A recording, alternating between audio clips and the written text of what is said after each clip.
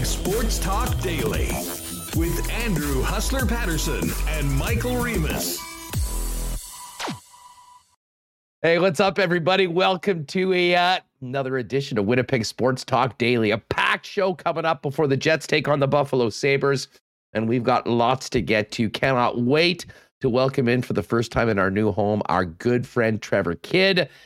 And Murat is going to pop on as well. Murat's got an interesting piece on the Winnipeg Jets, breaking down the Winnipeg depth chart. We'll talk about the strengths, challenges, upcoming cap concerns from his latest piece in The Athletic, as well as talk about the Jets going into Buffalo and Toronto without Kyle Connor, who finally, after being maliciously jinxed by Jay Bell in the Winnipeg Free Press as the lone member of the Winnipeg Jets that hadn't got COVID yet, almost like clockwork, he's out tonight along with Nate Schmidt. So we'll get to all of that coming up. And later on in the program, haven't had Fienberg on in a while. Tiger Woods was at Augusta yesterday. Is Tiger going to play in the Masters? And how the heck did Scottie Scheffler become the number one golfer in the world? We'll touch on that. And I'm sure a little off-season NFL scuttlebutt with one of our favorites, Geoff Fienberg, coming up a little bit later on. Hey, right off the bat, do want to thank all the sponsors that make Winnipeg Sports Talk Daily happen each and every day here on YouTube. And of course, for you podcast listeners, including F Apparel, Vita Health, Culligan Water, Manitoba Battery, Royal Sports, Not Auto Corp, Princess Auto, Little Brown Jug, Boston Pizza, the Nick and Nicky DQ Group, Canadian Club Whiskey, and of course our betting partners over at CoolBet Canada. And speaking of CoolBet, shout out to our friend Andrew Collier, who's getting ready for Gold Eye season. Did get a question today from a couple people about what happens if you were on CoolBet and you bet Kyle Connor to score a goal tonight or had him in your bet builder. If that's the case, those bets are void. They'll be canceled. Your money will be returned to you so you can make a different wager for tonight's game. All that being said, Trevor Kidd, Murat, Geoff Fienberg, we are packed. Welcome to everyone listening and with us live on YouTube. And now let's welcome in Michael Remus to the program. Remo, how are you hanging in there? Yeah, I'm doing all right. I'm making through it. So I'm going to be honest, when Kyle Connor was held out from practice, I know that he had been in Winnipeg, and seemingly everyone in Winnipeg is going in protocol. I wasn't surprised to hear that, but I put out this beautiful graphic on our social media yesterday on Facebook, Twitter, Instagram, say Kyle Connor's at 41 goals. I mean, you think he can get 50 in the last 15 games? And the next day, he messaged, as you said, with Jason Bell, had the article in the Free Press how he's the only player in the Jets to not be in protocol. And there's the news today. The title of the article, Connor, lone Jet to dodge COVID-19. Maybe virus is allergic to goals. Winger has 40 so far. Has got 41. And then Adam Lowry, like the fourth paragraph in the article. Let's not jinx him, said Adam Lowry after the morning skate. We just hope everyone stays healthy. Didn't even make it into another game since the article. So let me pull this up. Mike did a great job of giving it to Jay on Twitter, saying that Jay is the guy who talks about shutouts and no hitters when they are in progress. A little bit of fun back and forth between the Freep guys. There it is, the proverbial kiss of death. Yeah, thanks in a lot. Freep to Kyle Connor, who is going to be out. And listen, we're going to hear from Dave Lowry in a second, but make no mistake about it. I mean, that's a big, big loss. I mean, I think the Jets, certainly when we'll talk about the blue line, I think there'll be some people that like the way the blue line's looking, tonight with both Stanley and Heinola in and not playing together. But man, Remo, the loss of Kyle Connor up, changes everything. Now, it does look like they're going to go with Stastny, Scheifele, and Ehlers, stick that group together, maintain Dubois, and Wheeler will now have Evgeny Svechnikov on the wing. Mason Appleton and Zach Sanford on the wings with Adam Lowry in the middle. No surprise. And Adam Brooks comes into the lineup with Connor on the list. He will be skating with Dominic Toninato and Jansen Harkins. What's interesting is the blue line with Schmidt's inavailability. Morrissey, DeMello together. Ville Heinola is going to get a chance to play with Neil Pionk. And Brandon Dillon will be playing along with Logan Stanley. And I'll tell you what, Remo, and this kind of reminds me of that game in St. Louis that I think we were talking about yesterday on the program. which might have been Ville Heinola's best game of the season, playing along with Neil Pionk. And he's going to need to be good today. The Buffalo Sabres are not the joke team that I think a lot of people think of them as. They've been playing really well lately. They've been winning a bunch of games. They just came back from a 4-0 deficit in their last game against the Chicago Blackhawks. So this is no gimme, far from it for the Winnipeg Jets. And oh, by the way, the elusive third win, Ream, still waiting for the Winnipeg Jets to close the door on for the first time since the beginning of the calendar year in January. A lot on the line tonight for the Winnipeg Jets, and a lot of guys are going to need to step up without their number one leading scorer, Kyle Connor, in the lineup. Yeah, this is disappointing. I mean, for the Jets' playoff chances, missing Kyle Connor and Nate Schmidt. Kyle Connor going for 50 goals. I'll now have to get 9 in 12. I mean, just pretty rough news, and it's almost like if they would have stayed in Canada, they would have and not gone to Buffalo. But I mean, how could you know? Like, too bad they didn't test positive before they traveled. But here we are in Buffalo. They'll be missing the next 3 games. Connor Schmidt, but it does open up some opportunity, mainly for Ville Heinola now. I mean, there was some opportunity earlier this year with a number of guys on the list and injured, but it was Dylan Sandberg and Declan Chisholm and Johnny Kovacevic getting in. Now Heinola, it's his turn, and he'll get a chance here with Neil Pionk on the second pair. Interested in this Logan Stanley, Brendan Dillon third pairing, how they're going to look. I mean, that's 2 guys, big, physical.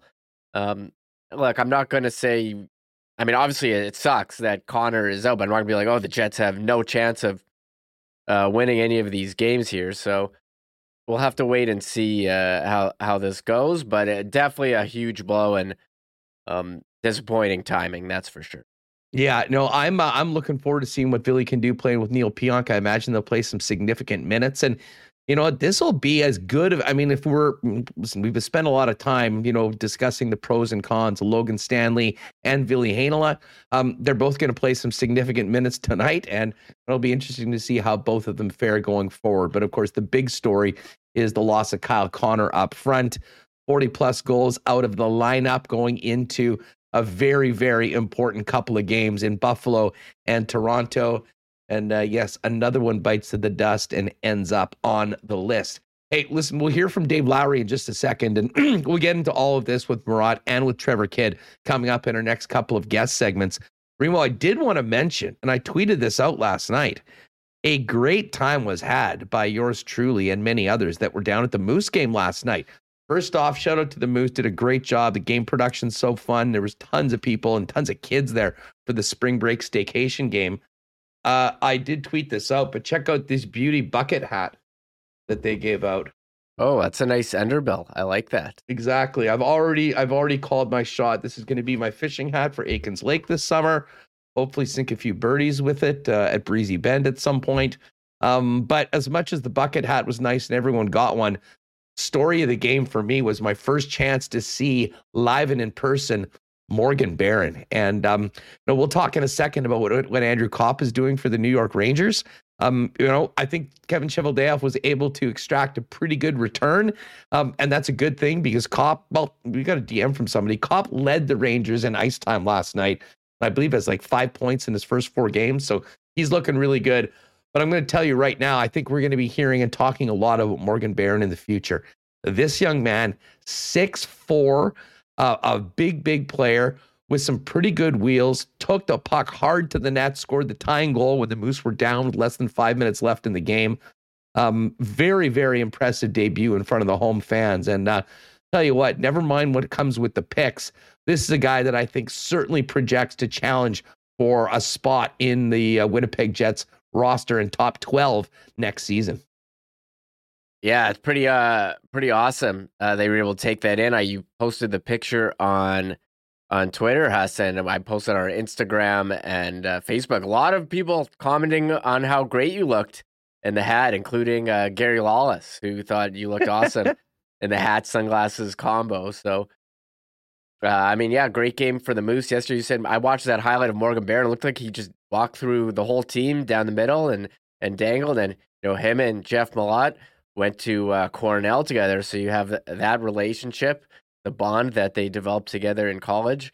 And what's that called again? It's the shower narrative. Shower narrative. Is that an Avon Leviton narrative? You sent me yesterday. I laughed. I had heard that before. I hadn't heard the actual breakdown or definition of it. Maybe we'll get that at some point if we're talking about it a little bit more. But it's classic. So I follow this fantasy football analyst, Adam Levitan, who's come up with the shower narrative where, a quarterback receiver, if they played together in college, that's your coming of age.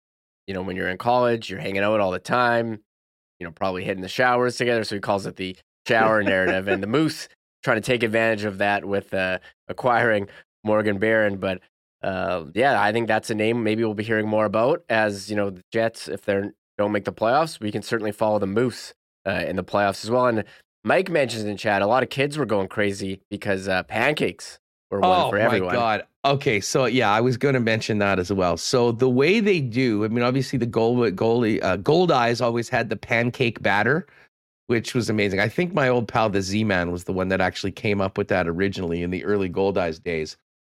But going into the third period, there's 3 stacks of pancakes, and a kid picks either 1, 2, or 3. Now, the youngster at the game last night picked the second stack of pancakes, and they pulled it up, and it was 2 goals. So the Moose had to score 2 goals in the third period, and everyone would get free pancakes. Well, they scored early to tie it up, gave up the go-ahead goal, and then Barron scored to tie the game. And as I tweeted, I was really excited because it looks like this guy's a legit prospect. And again, I've just seen him for 1 game, but what I saw was exciting.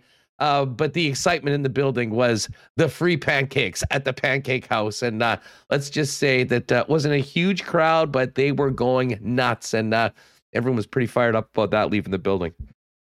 Yeah, that's awesome. I used to love being the pancake or cheering for the pancake batter to strike out at the Gold Eyes game. So I imagine Moose games also very popular. And you mentioned Morgan Barron coming in the trade with Andrew Kopp, and yes, a listener emailed us pointing out that in the Rangers 3-2 win last night, Andrew Kopp led the Rangers in ice time, and we would talk about when he would do that here, how it was some kind of anomaly, a rare event, but it happened a couple times depending on the penalties.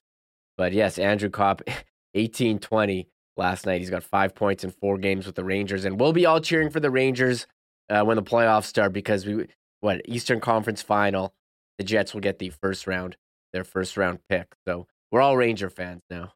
Yeah, well, we'll get to last night in the National Hockey League because there were some big matchups as we talked about on yesterday's show with some of the top teams in the league going head to head. But just to wrap up the Moose conversation. Yeah, as you mentioned, Geoff Murat and Barron were partners or teammates at Cornell for, I believe, 3 seasons.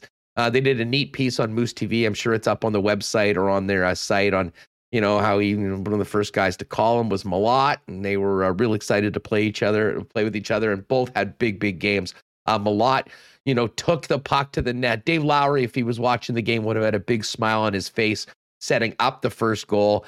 Then it was the Gus Bus who got on the board on a power play goal.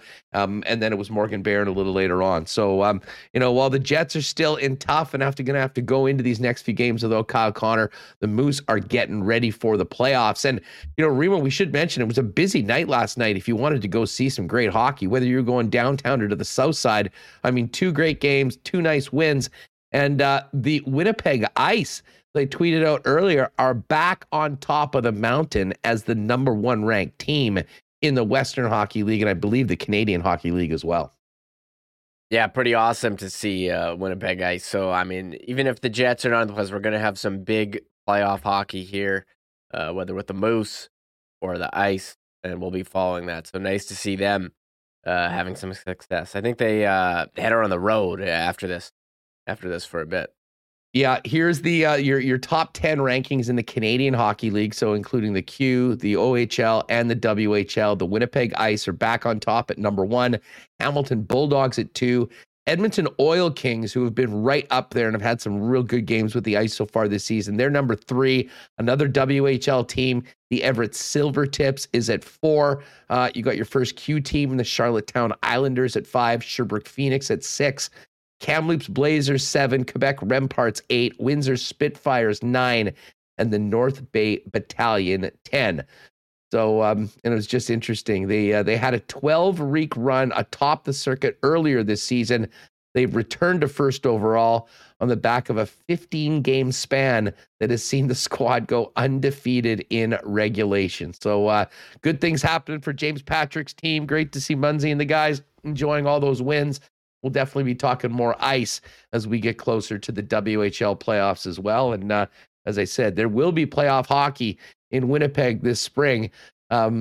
Doesn't look great for the Jets right now. Certainly, though, the Moose and Ice hopefully have some long playoff runs with some great crowds and fun atmospheres coming into this spring. But let's get back to the Jets. Before we bring Trevor Kidd on, let's talk a little bit more, Remus, about what this means for the Jets going in tonight. We went over the lines, but I think it might be a good time to hear from Dave Lowry. Didn't speak extensively, but, had 2 or 3 minutes, with Mike McIntyre, Mitch Clinton, getting the latest 4-on-1 from the Jets interim head coach going into another very important game, and this time doing it without Nate Schmidt on the blue line and Kyle Connor. Here is Dave Lowry from just in the last hour or so in Buffalo. Dave, obviously a couple guys not on the ice this morning raised some eyebrows. What can you tell us about Kyle and Nate? COVID protocol. Once again, have to test, go back home. Did they just get the results this morning or last night? Or? Oh, they get the results this morning. We test here at the rink, and unfortunately, they weren't the results we were looking for. Kyle's your leading scorer, of course, so that must be quite a significant blow.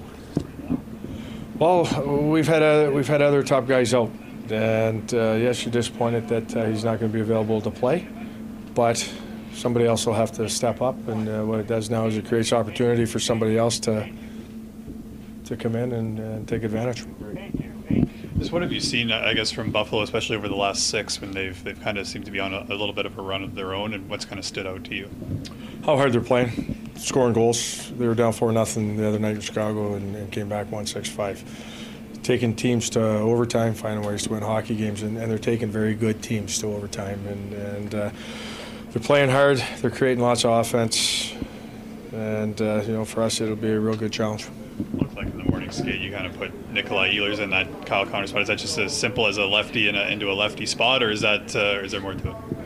Well, that's Nicky would be the next guy that would jump into that spot, and that's where he's played both sides this year, so it makes the most sense. What have you liked about kind of the group's ability to keep it one game at a time? I mean, obviously a lot of things going on around them, but it seemed to really kind of help with their success, especially over the month of March, keeping kind of what they can control in the forefront and really not worrying about much else. Well, that's all we can do, right? That's the mindset that we've had to develop. You look at the games last night, you don't get the help that you're hoping for. The one thing that you have to do is you have to win your own games. You have to just pay attention to yourselves, and eventually you will get some help.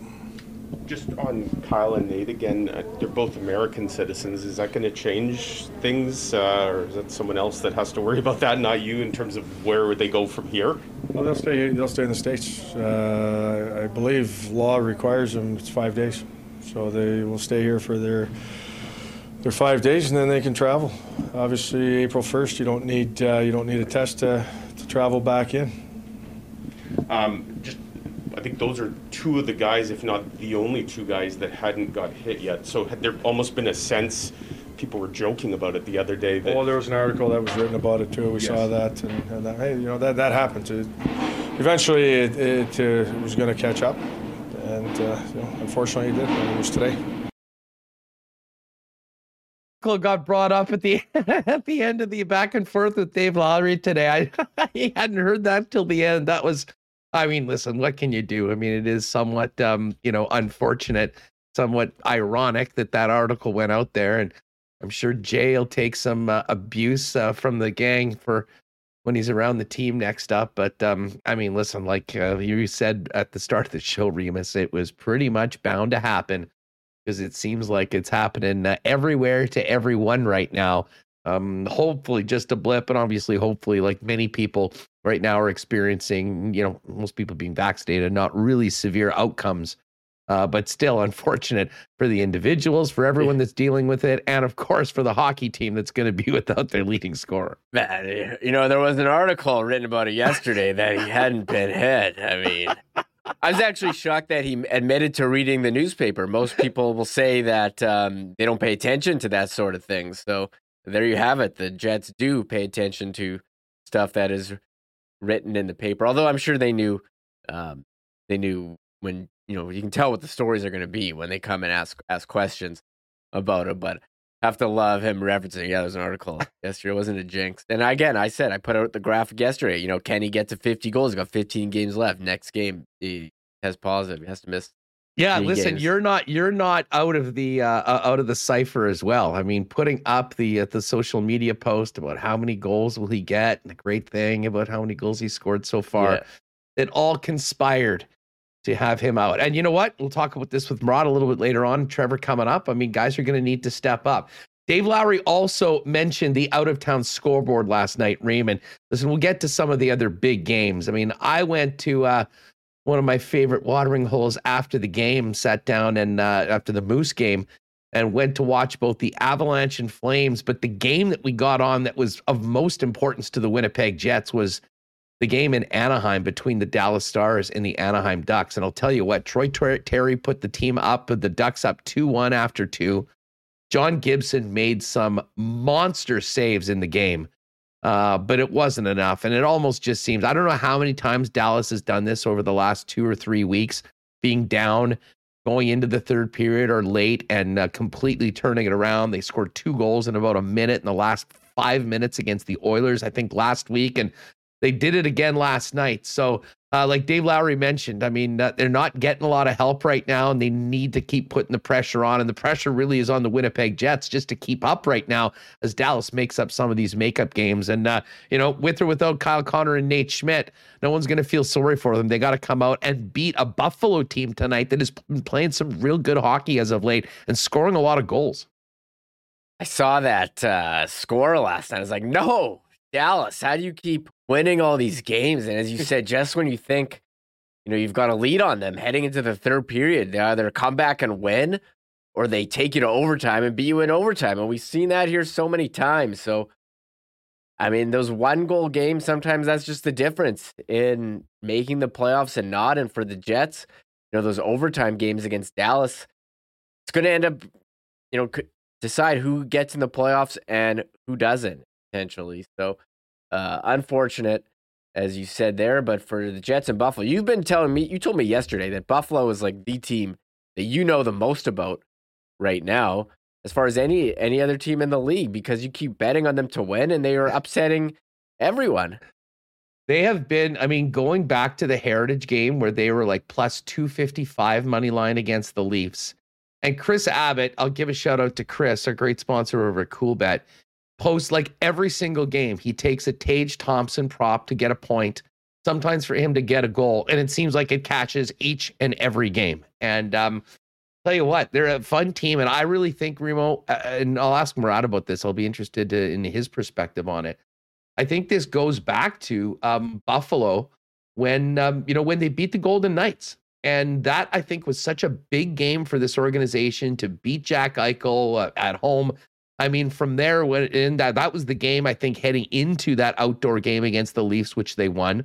They got pumped by the Oilers, but they came right back, beat the Flames, beat the Canucks, beat the Pittsburgh Penguins, and had close losses to the Capitals and Rangers before that win against the Blackhawks. So there is absolutely no easy outs. And that team that had lost, 6 in a row and 9 of 11 heading into the outdoor game is now making teams earn the 2 points against them. So the Jets are going to have to be ready for this challenge tonight. Well, we're going to talk a little bit about the goaltending this season and get Trevor Kidd's thoughts on the Jets overall this year.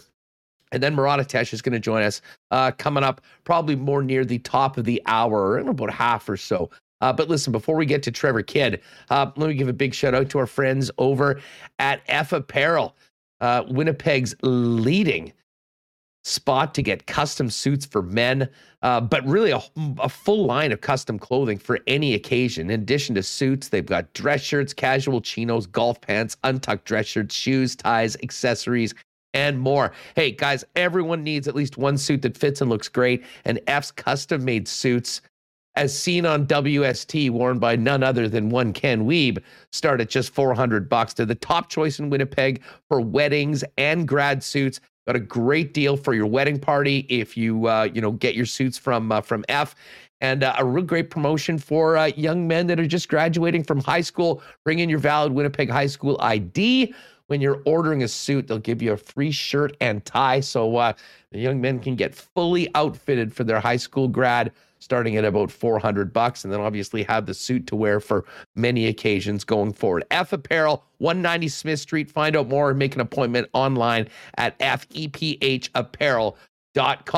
Our friends at Vita Health have a lot going on this week at any of their 7 Winnipeg locations, always featuring great prices on Winnipeg's best selection of natural and organic supplements, beauty products, and groceries. And if you're able to pop in, make sure you check out the delicious and healthy lunch options at their grab-and-go deli, featuring Vita Market salads, soups, sandwiches, and more. And if you can't make it into the store, visit their brand new, fully shoppable website to buy online or schedule a delivery with Instacart. Vita Health Fresh Market has 7 Winnipeg locations, including the newest store in Linden Ridge, and online at myvita.ca. And by the way, you still have a couple days to subscribe to the Vita VIP list. Text Vita VIP to 1-877-630-1970. You get special offers all year long, and if you subscribe before Thursday, you'll be entered to win a $100 Vita Health gift card. Big thanks to our friends at Vita Health Fresh Market. And while we're eating healthy and getting healthy groceries over at Vita, it all starts with the best in water, hydrating yourself. And when you think water and water services in Winnipeg, you think of our friends over at Culligan Water, family owned and doing it for 65 years in Manitoba. Culligan features water softeners, filters, bottled water coolers, whole home systems, and drinking water systems, not to mention citywide water delivery services, as well as commercial and industrial water products and solutions. Go see them at 1200 Sargent Avenue. 694-5180 is the number to call, or find out more online for what they can do for your family and your business at drinkculligan.com. All right, Murat coming up in a few minutes, but right now, long overdue for the first time, let's welcome in our old friend, longtime NHL goaltender, Trevor Kidd. Trevor Kidd. Kidder, what's going on, man? It's great to talk to you again. Us, yes. Long time and a lot of fun there. Enjoyed the banter, the conversation going back to the last game there on CJOB. It was great to hear your voice. It's great to see you guys doing your thing, and obviously, thanks for having me on. Well, listen, I think a lot of hockey fans are pretty fired up to hear that you're back contributing on some of the local broadcasts, and God knows this team's given us a lot to talk about this year, both sometimes from the good and the bad. Hey, let me just ask you this before we get into the present. I know you followed the club, throughout the season. We knew that there were high expectations. How surprised are you that the Jets are where they are right now, just clinging on to their playoff lives in a very, very tough West, considering, what I think a lot of people believe that this was going to be a big bounce back season, and we wouldn't be talking about in or out on the playoffs, but being ready and maybe to make a big push come playoff time. Such an interesting year, hey, Huss. You think back to the start of the season, and I even referenced, I had a conversation it was with Ken Wiebe, early in the season, saying, is this the best iteration of the Winnipeg Jets that you've seen in 2.0 era? And it wasn't long after we had that conversation on the air that things really started sliding. And you know what? The Coach Maurice thing, I don't think anybody saw that coming. Certainly the adjustment there in November. And it's been anytime you have a coaching change, it's tough. There's new adjustments. Certainly, there's a lot of talk about accountability and a new voice inside the dressing room, but there's a new direction. There's new systems. There's new, everything's new. And I think there was a bit of a, change there, obviously. And I think that was a part of the reason, certainly, when your head coach of 7 or so years says that a new voice is required in the dressing room, it leaves a lot to wonder, and whether that be the leadership group, and right away you think of the Morrisseys and the Scheifeleys and the Wheelers. You look to those guys. What's going on? Your head coach is saying that his message is falling on deaf ears. Change is hard, as I said. Never mind, mid-season or off-season. Never mind mid-season. So there's adjustments. I mean, the cancellation of games, the readjustment there, December, January. It's been you can say it's been a Jekyll and Hyde season, and I think we've seen that from the team from an in-game perspective. I think the challenges of late have been that 60-minute type situation. We'll see glimpses of a real good hockey team that has a ton of good structure and good habits, and then we'll see moments of where it doesn't seem like it's together. Let me ask you this. There's been a lot of talk about the Jets and how they defend. And I know Craig Button was saying, that, this goes back to Maurice and there was coaching issues. But I mean, as a guy that spent a lot of time in NHL nets and understands what you want your defensemen to be doing and what you'd like your forwards to be doing, when you watch this team, I mean, does anything stand out to you about when things aren't going well or when things are going well? I mean, the two sides of the Winnipeg Jets, right, particularly in their own end, from your viewpoint? Well, it's, you think back, 3-4 years ago, and it's a lot different. And I know sometimes I even reflect back to, and it wasn't that long ago, where you had Tyler Myers, you had Jacob Trouba, you had Dustin Byfuglien. Like, it was a big group, right? The Winnipeg Jets had, a physical group, a big group, and it's different now. And so that part, when you look at Josh Morrissey, you look at the back end, it's a smaller group, and they do have to defend differently. And I remember Coach Maurice, former Coach Maurice, talking about making the comparisons, like, from a Josh Morrissey to a Dustin Byfuglien, and guys have to defend differently. And a lot of that has to do with, taking away time and space. And so I think you see a little bit more of that from a defenseman defending perspective and what Winnipeg has as a group. I think a lot of the problems from a Winnipeg Jet perspective when it comes to defending is more the group defending us and the 5-person unit. And I think where the Winnipeg Jets have gotten into a lot of trouble is not necessarily defending in front of the net. It's the turnovers and the transitions that are happening at the blue lines. And to me, you can just go back to the game last week when Vegas was in town. The turnovers at the blue lines were horrible. The turnovers in the neutral zone were atrocious. And when you're not managing the puck in those areas, defending with the speed that other teams have, the ability to transition, to get back on the attack, it makes it super tough to defend off the rush in the National Hockey League now. So I don't mind the Winnipeg Jets, again, from a defending perspective, as a man, because they're going to defend differently. To me, a lot of the issues have come from that 5-man unit as a core.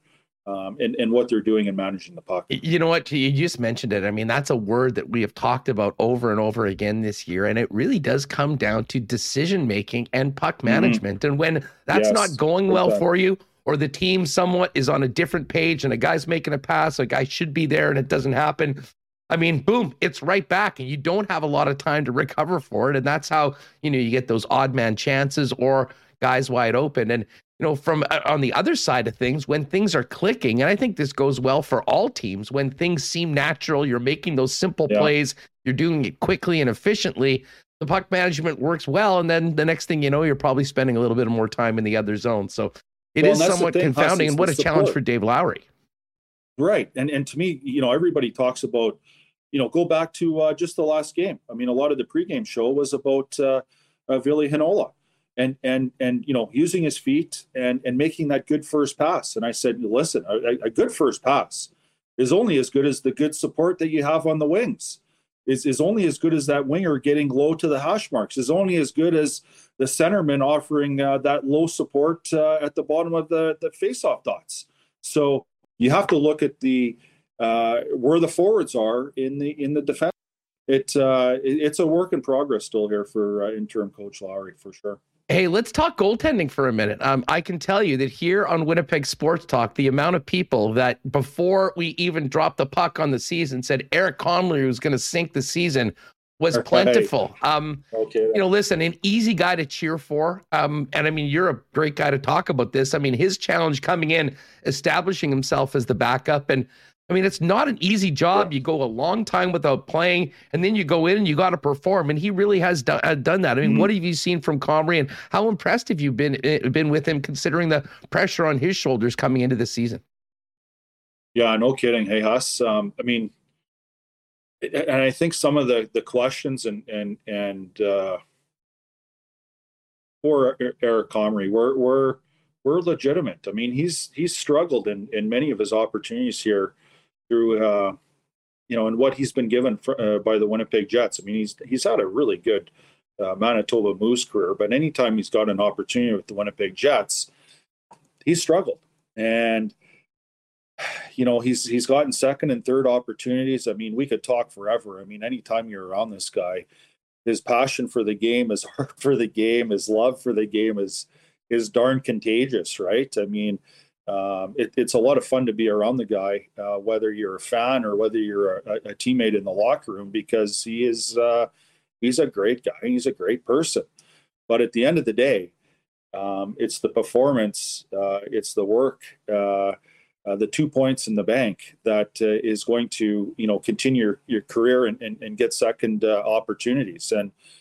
And what I've really liked about Eric Comrie this year is, and a little bit you could say experience. I think you could say maturity and some of the things he went through last year and his movement through the league with a few other teams. To me, the biggest thing with Comrie, he just looks calmer in the net. To me, there was a part of him going back last year, the year before, there was a lot of nerves, there was a lot of movement, there was a lot of jitters. I just find him to be so much more calmer in the net. More, you look at Connor Hellebuck now, he's a real efficient guy in the net. He doesn't do any extra work in there from a positional standpoint. Certainly, rebound control, those sorts of things. We can get real technical here, but generally speaking, he's just more efficient in the net. He's, as I mentioned, there's less jitters, there's less nerves, and again, I would attribute that to just being more experienced and arguably more mature, having another year under his belt. And again, he's putting 2 points in the bank. He's not just playing well. He's not just playing better than he did last year. He's winning hockey games. And you certainly put some things to bed in regards to some of those question marks. And I mean, heck, you could even argue us that down the stretch here, he might play a few more games than we would have anticipated, 2 months ago. So, I mean, the games right now are so big, so massive. 2 points is such a big thing. Connor Hellebuck, there is some back-to-back games. He's going to need a break here in the next 18 or so games. And having your backup, Eric Comrie here in this instance is massive. I mean, just look at the Vegas Golden Knights with Laurent Brossoit, who was the Winnipeg Jets backup. A big reason why they've been struggling or where they are now, dancing on the playoff line is because they haven't had that number 2 netminder step up and win games and put points in the bank. So it's huge for the Winnipeg Jets that Eric Comrie is winning and performing well. Well, and if you can, Trev, I mean, look back on your career. I mean, speak to, if you would, the challenges of being a backup goaltender. I mean, what those routines are like, where you're taking extra shots from other guys, you're not playing for 2 weeks, and then all of a sudden you're coming in maybe on the second end of a back-to-back when they need you to step up, and, situationally it might not be ideal. Yeah, and that's the challenge. And I think that's where some of, the goaltending coach has evolved a lot different from when I played, where that goaltending coach was more of a, let's go out and have a coffee or a beer and talk about what's going on in the headspace versus anything else, right? That goaltender coach of this era, this generation, there's a whole bunch more work put in. There's video work in the back room. There's the strength and conditioning component, the riding the bike, all those sorts of things are managed so much differently now than they were 10, 15 years ago. And then the other part of it is the practice time. I mean, you go out there, you feel good about your game. And again, I'm talking about practice time. I think I might have cut out there a bit, Huss, but again, 10, 15 years ago, you go out there, you get a good feel, you get off the ice. And I think we saw that a little bit. I mentioned Laurent Brossoit earlier. Big, a lot of comments. You think back a couple, 3 years ago, was what Laurent Brossoit did in these practices to get. Connor Hellebuyck. You guys would have the stats on this, but in regards to games played, shots, saves over the last how many years, he's leading the league. I mean, the number 2 goaltender for the Winnipeg Jets doesn't see the ice very often. So, everything that I talked about, from the goalie coach to the strength and conditioning trainer to the video coach, a lot of the practice times are game situations. The 3-on-2s, the 2-on-1s, the little battles in front of the net. You're approaching your practices like it's the real McCoy. You're going out there and you're trying in a practice to not allow a single thing past you. That's the closest thing you're going to get to the competitive environment of a game. And I think that's what we've seen even going back a couple of years now, and hearing Laurent Brossoit, no different with today's Eric Comrie, that practice time is game time for him. And you do your best with the time that you get to keep everything out of the net. So there's an easier transition when it comes to listen, the tap on the shoulder, it's your turn. No doubt. Trevor Kidd's with us here on Winnipeg Sports Talk Daily. Let's move out of the crease for a minute. I mean, 2 guys for me have really stood out. I'm interested in your perspective on their seasons. Pierre-Luc Dubois in the middle, especially considering the struggles that he had coming here last season after the Line-A trade. And then maybe just a little bit on the emergence of Kyle Connor into a true scoring superstar now with 41 goals, which unfortunately will not be added to tonight because he's in the protocol and on the list. It finally bit him, right? He's last one of the last standing guys. No kidding. Dubois, I tell you, both guys have had outstanding years. I've really liked Dubois. We've talked about the defending part of our conversation here earlier, and I think that's arguably what I've liked the most about him. He's such a strong, power forward type guy that is really good in the defensive zone, really good in the neutral zone, and again, you talk about all 3 zones. Is really, and I mean, he's had Kyle Connor with him for most of the year, but to be able to dig the puck out. Along the boards, to be able to go behind the goal line and do that type of work, create the puck separation. But you're also playing with a guy that has a ton of speed and a ton of creativity. So to be able to keep up with the Kyle Connors of the world in regards to the Winnipeg Jets is also a testament to what he can do from a creative standpoint, from an offensive standpoint. So, as far as Dubois goes, I mean, I think it's all aspects of his game have really impressed me. And it would be tough to single out one thing specifically. It's just the all-around game that this guy brings in being a difference maker each and every night. And I think I'd add that as the last component. He's been a real consistent player this year for the Winnipeg Jets. And, at times when you've had players earlier in the year step out, he's been the one dominant factor for the Winnipeg Jets. When Wheeler's been out of the lineup, when Scheifele's been out of the lineup, he's been the one consistent. And I mean, Kyle Connor's so cool. I mean, you've seen this coming now for a few years. How dynamic this guy is, how creative he is, how quick he is. I mean, stick handling in a phone booth, all those sorts of things. How quick the puck comes off his stick. In and out, what he does with the puck, and the other part of it is when you get him in the offensive zone, he can create at the top of the circles, he can create in and around the blue paint, he can create below the goal line.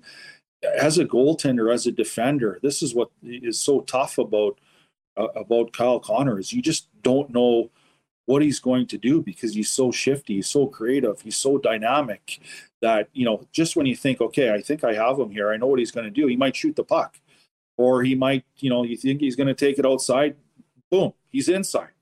And he likes to go to the dangerous parts of the ice, Huss. And, I think, sometimes when you talk about Nick Ehlers, go back 3-4 years ago, You saw him skate like crazy and do the big circles in the offensive zone.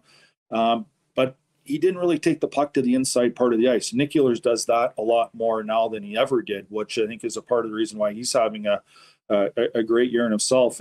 But again, back to Kyle Connor, what he does in the offensive zone is, I mean, we could talk here for a bit. I don't think he gets enough credit in the National Hockey League. Like, this is one of the best players in the darn league, hands down.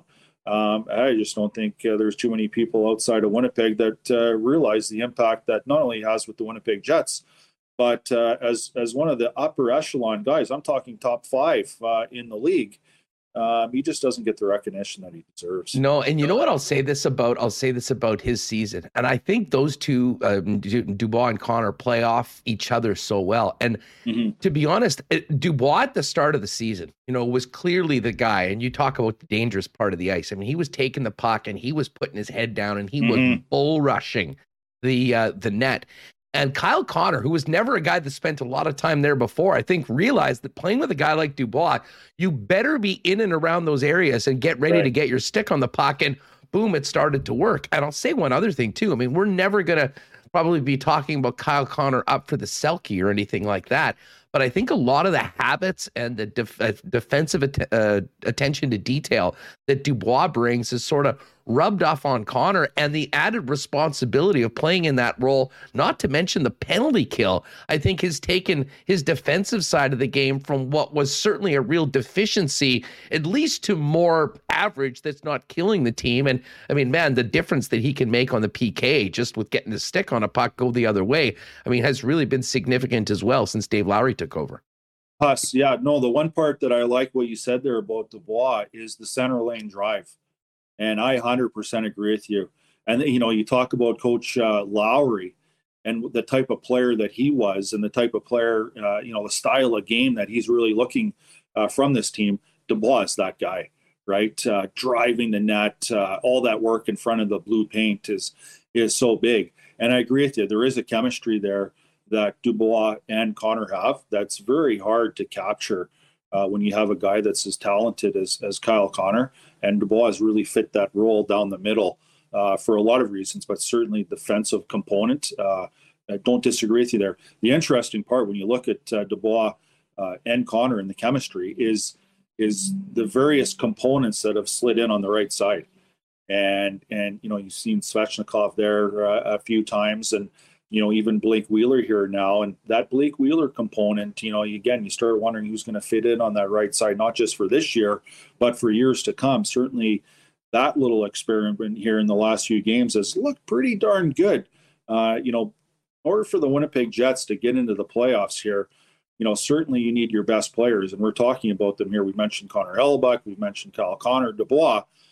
Scheifele and Wheeler need to be a part of that group big time. Wheeler can't be a passenger in any of this. Scheifele has to be just right there. As we're talking about Dubois and Connor, those two guys need to have huge impacts in a game.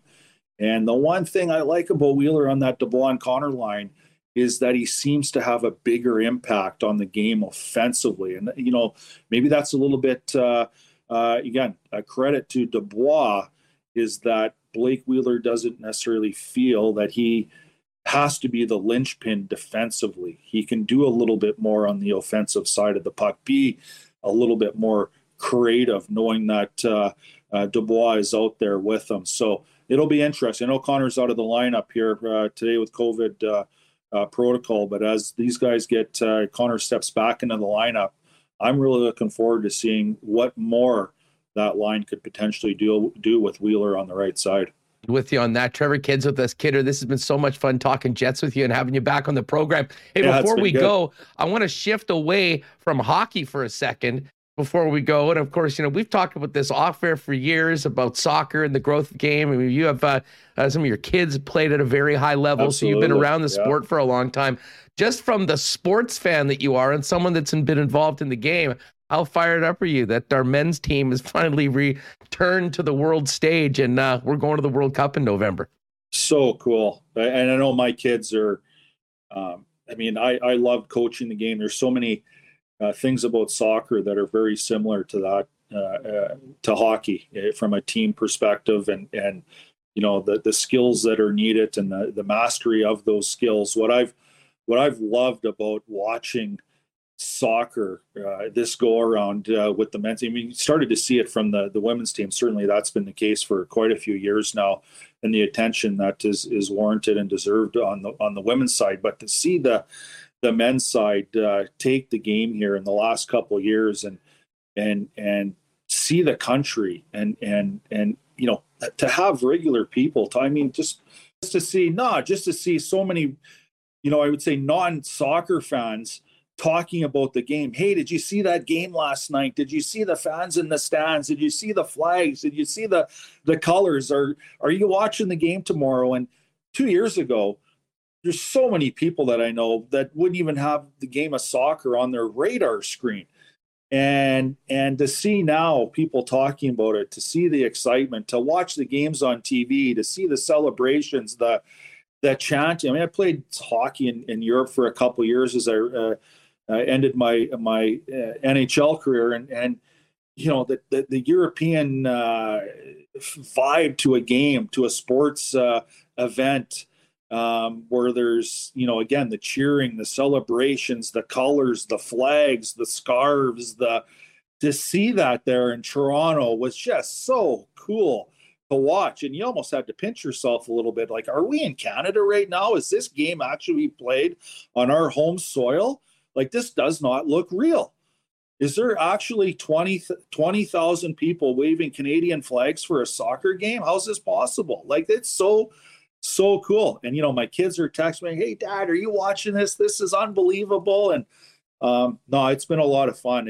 I'm looking forward to watching it. I know they got a little bit to go here, maybe even up their rankings a little bit, but to have it already secured, to be going to Qatar, it's going to be a lot of fun. Well, the next time we talk in the show, we'll know who Canada's going to be playing. We'll know what group they're in. We'll know when the games are, and we'll be looking forward to it. Of course, Absolutely. We'll have some time for some hockey talk as well. Kidder, when can we hear you next coming up with Kelly on the OB pre and post game? Well, I got a few things with Jets TV coming up this weekend, and then, see Joe B the following week. So look forward to it. Excellent. Well, listen, man, it's great to see you back commentating on our local squad, and it's just an absolute pleasure to have you back on the program. Let's do this again soon, Yeah, pal. Absolutely. Have me again, Huss. Appreciate it, man. All right, great stuff with Trevor Kidd. Really enjoyed having him on the program. We'll continue the Jets talk coming up in just a second with our good friend Murat of The Athletic and Geoff Fienberg. It's been a while since we've had Fienberg on the program. We'll talk to him, kind of some non-hockey stuff, a little golf, a little NFL towards the end of the program. Hey, spring is finally here. I know our friends at Manitoba Battery have been, all in on keeping people's cars running through this brutal winter. But we're hopefully putting this behind us and getting ready for two things that comes with the warmer weather: spring cleaning and spring fun. And Manitoba Battery has you covered. You're going to need batteries that'll help you get the job done, whether it's your lawnmower, the drill, that tractor that's going to help you get the crop in for all our farming friends. Whatever the job is, Manitoba Battery has you covered on the battery front.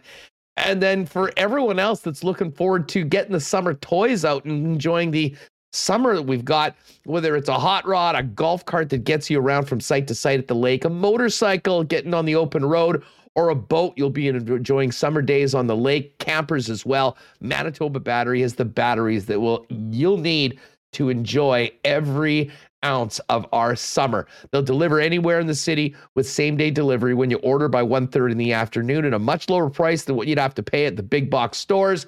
Manitoba Battery, home of the best prices in Winnipeg, 1026 Logan, 783-8787. You can find them online at manitobabattery.com.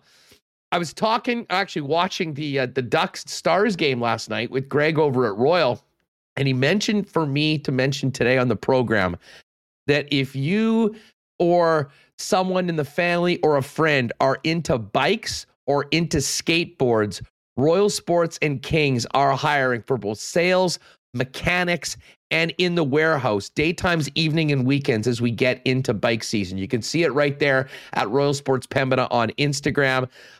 So if you do love working with bikes or you have someone in the family, send them over to Royal. They are looking to beef up the squad for bike season, and of course the skateboard experts as well over at Royal Sports. So they have you covered. And while you're popping in there, maybe with someone to apply for a job, make sure you check out all the great merchandise they've got there, including some really cool exclusive local hats, old school Winnipeg whips, 1996 retro Manitoba Moose, retro Bombers hats as well. And I do believe they've actually got one coming in for the Gold Eyes. So Royal Sports over at 750 Pembina Highway. Find out more on the opportunity to work there at Royal Sports Pembina on Instagram, or just pop by 750 Pembina with a resume. And our friends at Not Auto Corp are ready for the summer as well. Been telling you about the new Tesla Experience program they've got going on. If you've at all thought about going electric or finding out more and trying Teslas, they got a ton on the lot and a great program. They've started that out. You can find out more, whether it's on the Not Auto Corp Twitter, on their website at not.ca, or give them a call at Not, or pop down and see them at Waverly and McGillivray. And of course, why not get into the car of your dreams at a great price with the help of the Not team? All right, down a couple men tonight. Jets going into Buffalo to begin a big back-to-back against the Sabres and Toronto Maple Leafs. We'll get to that, as well as a very interesting breakdown of the Jets depth chart going into the offseason with our good friend Murat of The Athletic. Murat, what's going on? How are you? Hey, doing quite well, Huss. Good to be here. How are things? Well, things are fine with me, although I know a lot of other people, like I was just a little while ago, dealing with the latest variant of COVID. And lo and behold, after the literal kiss of death was published in the Winnipeg Free Press, and then we added on with our social media post about Kyle Connor, it's Murphy's Law. Of course he's out right now. And man, the bad luck about the timing of this, Murat, is Kyle Connor and Nate Schmidt are going to miss 3 very important games for the Winnipeg Jets beginning tonight in Buffalo. Yeah, aren't you the superstitious guy that doesn't like the third period wave without a lead? Yes, I all of that stuff. I was horrified when I saw the article in the Winnipeg Free Press with the title, Connor, Lone Jet to Dodge COVID-19. That was Monday. We didn't even get a game in, and it's there. And obviously, we're fired up. Remo did some great posts, and Kyle Connor's been a real headline grabber this year, so we put it out. But all jokes aside, this is a guy that has been as consistent a scorer as there is in the National Hockey League this year. And a lot of guys are going to need to step up tonight to make up for the loss of 81 in a very important game this evening. Yeah, I go back to the joke that Blake Wheeler made on that new look line that won't be there tonight with Pierre-Luc Dubois and Kyle Connor, saying, well, we keep passing to the wrong guys. We got to get it to the guy that scored 40. I mean, that option goes away for the next 3 games. Nate Schmidt as well. I mean, I was just so taken by the press conference that he gave yesterday at practice. I wasn't in the room, but I watched it by video multiple times afterwards.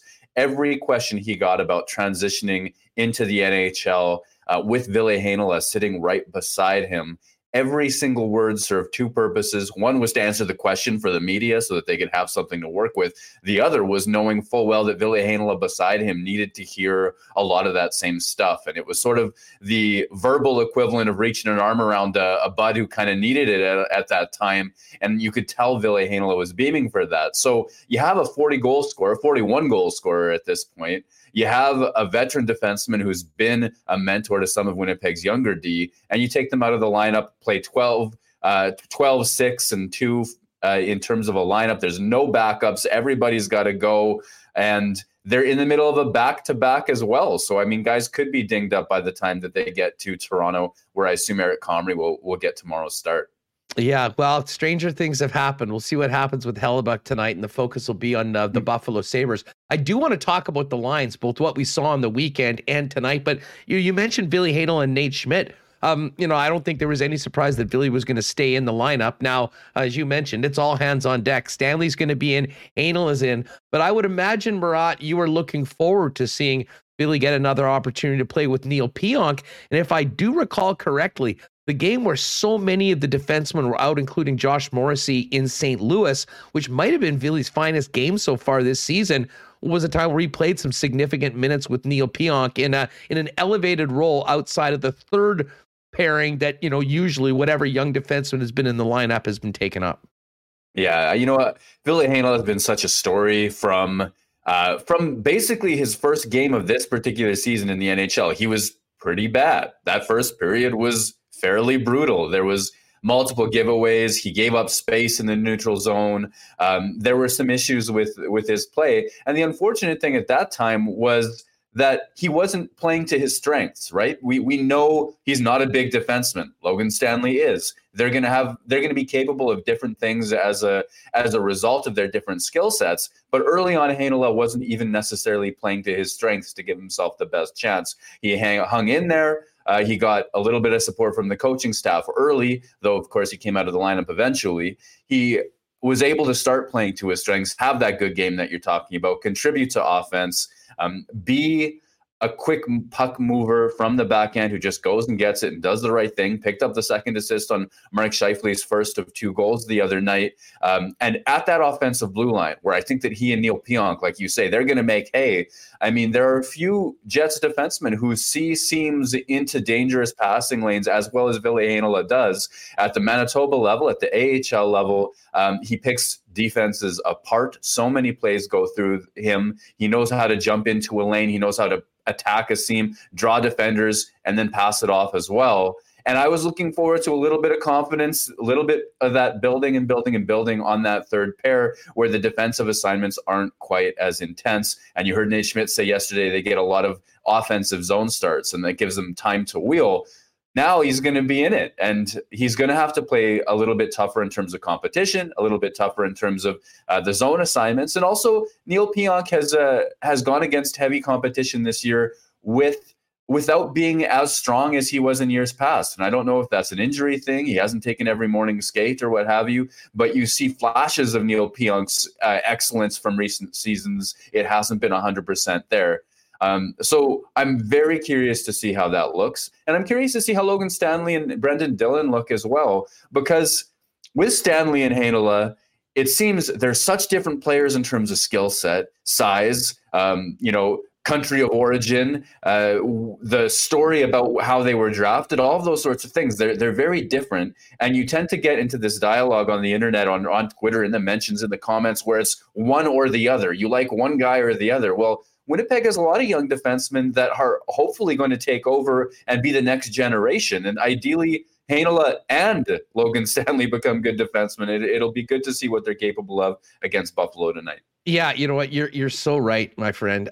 There has been, it's just a polarizing discussion, and everything, especially when you get to talking on social media, can somewhat be more polarizing. There's a lot of Ville truthers out there, of which I can be one of those guys at some points. But I will say this.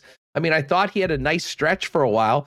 But I said on the show after the Valentine's Day game, I would be surprised if Logan Stanley wasn't going back in, because I thought he really did struggle in that game in particular with some of the things that he needs to be doing well to be in the lineup. And it was simply, those passes, the beginning, they had a couple shifts where they couldn't get it out of their own end. And that's not what Ville Heinola brings to the table. And that being said, considering the amount of time that he'd been out and the amount of time that he'd been in the press box, I was really impressed with the way he handled himself on Sunday night. And there was no doubt in my mind that he'd be going back in this Buffalo game, regardless of what's subsequently happened with the COVID list.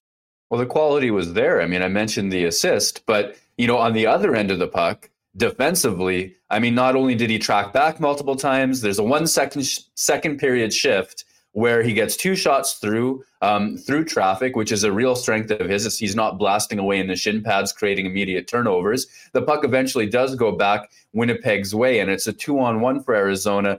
Ville Heinola tracks back, covers off the pass, hits a good gap, and is able to deflect the pass attempt into the corner, goes into the corner. The Coyote gets there first, and it's a crisp stick lift, a neat pass, and the puck goes the other way. And the idea is this is a player that, should he reach his full potential, should he grow into that top 4 type defenseman with, a lot of offense and a little bit of defense, he's going to need to be able to do both of those things. And I think people underestimate him based on his size, is that at least at the AHL level, he can do those things. He's impressive for his size in terms of box outs in front of the net. He's impressive at tying up the stick and knowing some of the important body positioning details that need to happen so that even if a player is bigger, has more reach, is stronger, their stick isn't free. And we've seen Winnipeg struggle with that no matter which defenseman was trying to tie up a stick, no matter how big that player was, whether it was Logan Stanley or Brendan Dillon or what have you. It's an area that everybody is going to need to be better at. And I think Ville Heinola is capable of it.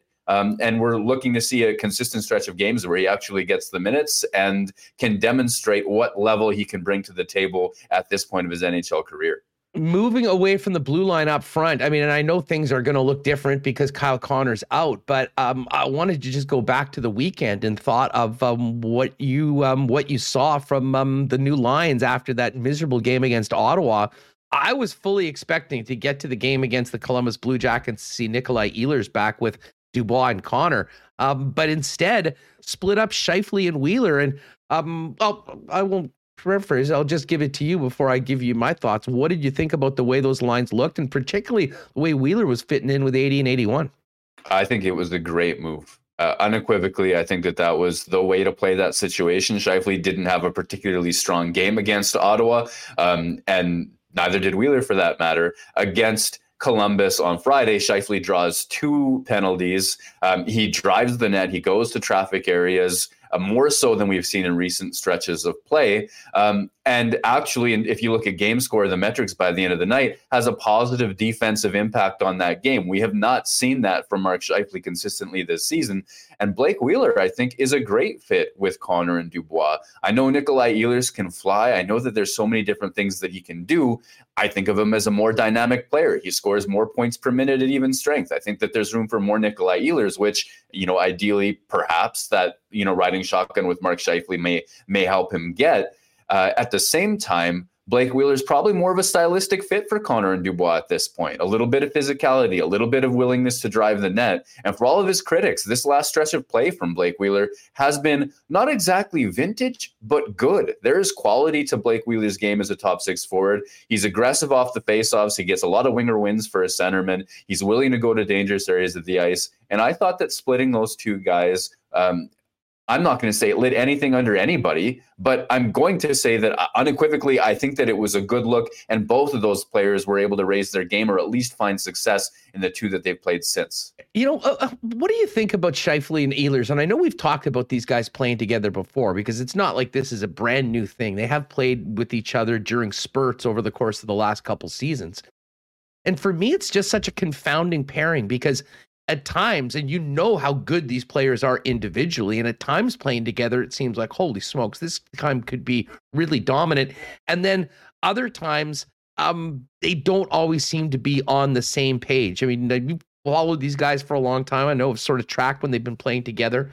What do you make of that pairing? And, where are you at right now on those guys playing together, along with Paul Stastny right now with the current setup? Well, historically, results have been good. So the most important thing is when you've played those guys together, usually with Blake Wheeler in the past, whether it's shot metrics, whether it's the actual number of goals that they've scored, they've produced more than they've given up. And at times, even more impressively than the Kyle Connor version of that line. And I think a lot of that has to do with Nick Ehlers' pure speed and his ability to help control which zone the game gets played in just by transitioning the puck so well. So I think that on the whole, it's good and a good idea and helps everybody. At the same time, I see what you see. There are moments where timing can kind of get away from those guys. And I think that one of the things that Mark Scheifele really likes playing with Kyle Connor, for example, and I feel like any NHL player would like playing with Kyle Connor, is that he makes such consistently well-timed cuts into dangerous areas into the middle of the ice in almost a predictable fashion, but they're very good, Scheifele and Connor, reading off of each other of when to go, when to cycle back, how the cutbacks work, when Kyle Connor is going to cut into the middle and get that pass. Because Mark Scheifele is always holding onto the puck, cycling, and looking to draw defenders into situations where he can pass through them and make a scoring chance more dangerous for the player at the other end of that. So I think that there's a timing thing that works for those two players really well. I think Nick Ehlers is a bit chaotic compared to that. And I think that he's harder for Mark Scheifele to sort out when he's going to be where. So that duo can get into an overpassing situation. They were guilty of that at various times throughout the year, not playing together. And certainly they can get there when they do play together as well. And then there are times when, if the timing doesn't look good, the shift just looks bad, even if nothing bad happens, because you see them kind of look out of sync together as well. So on the whole, I think they create a lot, but there's more moments where they look a little bit awkward, I would say, because of those timing issues. Yeah, I still say there's some tantalizing potential. Real frankly, wherever Nikolai Ehlers plays, I mean, I think I still consider myself in the camp that, into next season and into the future, I really do see Dubois, assuming that he's here long term, playing with Kyle Connor and Nikolai Ehlers as a really stacked top line. But then again, I mean, Ehlers and Scheifele together, regardless of whether it's Stastny or Wheeler, have had some real moments, and that it is there, and you just like to see it maybe a little bit more consistently. Hey, moving down the forward lineup, I mean, we haven't really had a chance to talk too much about the new guys, the returning Mason Appleton and Zach Sanford. And, it was sort of funny. I mean, Appleton comes back here having played every game last season, stapled to Adam Lowry. And as soon as he gets here, Adam Lowry's on the list and isn't playing. But what have you seen from those two? And once they were with Lowry, how did you like that third line on the weekend? Well, I think they've been as advertised. Mason Appleton is a familiar player to Jets fans and Jets observers. And he just, while not being a dominant top six player, I think that, when Kevin Cheveldayoff referred to him as middle six, I mean, certainly he was playing on the second line briefly in Seattle. I still see him as a very good third line right wing, I think, is his spot in that depth chart. But he does things that other Jets don't necessarily do. He's more consistently a straight line player. He's more consistently a drive the net player. There are just certain aspects to his skill set in that third line role that have not traditionally been recreated since Blake Wheeler's prime, let's say, or Pierre-Luc Dubois when he gets on his horse. To have a little bit more of that note, I think has been a nice look on that third line. Adam Lowry can't be the only physical player in Winnipeg's forward lineup, or Pierre-Luc Dubois as well, racking up the hit totals. And then Sanford as well. I don't see a tremendously dynamic player, but certainly he's fitting the role of being big, skating well enough to play with those guys. And I think Dave Lowry likes the idea that all three of them are relatively heavy players in a tough minutes matchup sort of situation. I was talking to Jeremy Rutherford in St. Louis, and I was talking to Ian Mendez in Ottawa. And I think that Sanford has impressed in both of those markets, while also eventually sort of losing a sense of chemistry and not quite fitting into a particular line or a setup in that sort of regard. So I think I'm going to try to keep patient with my analysis of what Sanford can bring to the Jets, just because he's big and strong and fast, which is a great set of a starting kit for that third line job. I'm going to wait, I think, to see really what I think, I guess, of that chemistry as it develops. Hey, it's a good segue into your latest piece at The Athletic. But just before we do that, I quickly want to ask you, as it pertains to this game tonight and tomorrow against the Leafs, we're going to see Connor Hellebuyck tonight. You think it's going to be Connor Hellebuyck through these next 3 games, or does Eric Comrie get a start? I would think that Eric Comrie gets a start. Again, this reminds me of last week when we talked, and the idea was that at that time Winnipeg was playing so poorly, I couldn't think of any game as the give me game. And Toronto, obviously a dangerous opponent. I mean, they generate offense in so many different ways. So we know Connor Hellebuyck gets a start today. We would think that there's a reason to go with your number one guy against Toronto because of how good and how dynamic of a team that they are. At this stage, I've liked what I've seen from Eric Comrie. I've liked what I've seen from from Connor Hellebuyck when rested. So I lean that, a split is okay, and it's okay to give Comrie a tough night against the Toronto Maple Leafs. But at the same time, I mean, they're not going to have a morning skate tomorrow. Odds are that tends to be how they run things on a back-to-back. Maybe if they can get out of Buffalo, not feel too overworked, it's just a 3-hour drive, all of those sorts of things. Maybe it feels enough like a home situation where they gamble again on Connor Hellebuyck. I, again, lean the other way. Murat is with us from The Athletic here on Winnipeg Sports Talk Daily. And in The Athletic this week, a new piece on the Jets depth chart. Looking ahead, and we sort of talked quite a bit about the beginning of the piece, and that was the return of Ville Heinola and how he played in. But give us a little idea about what you were thinking, what the challenge was going into this piece, Murat, kind of looking ahead into the future as to how this team might change. Yeah, the Winnipeg Jets have, made some changes. We talked about Mason Appleton, Zach Sanford, Paul Stastny, still a Jet. They traded Nathan Beaulieu, they traded Andrew Kopp. Where does that leave them? What is the building block or what is the foundation, let's say, heading into next season and beyond, because the salary cap is projected to go up by a million to 82.5 million.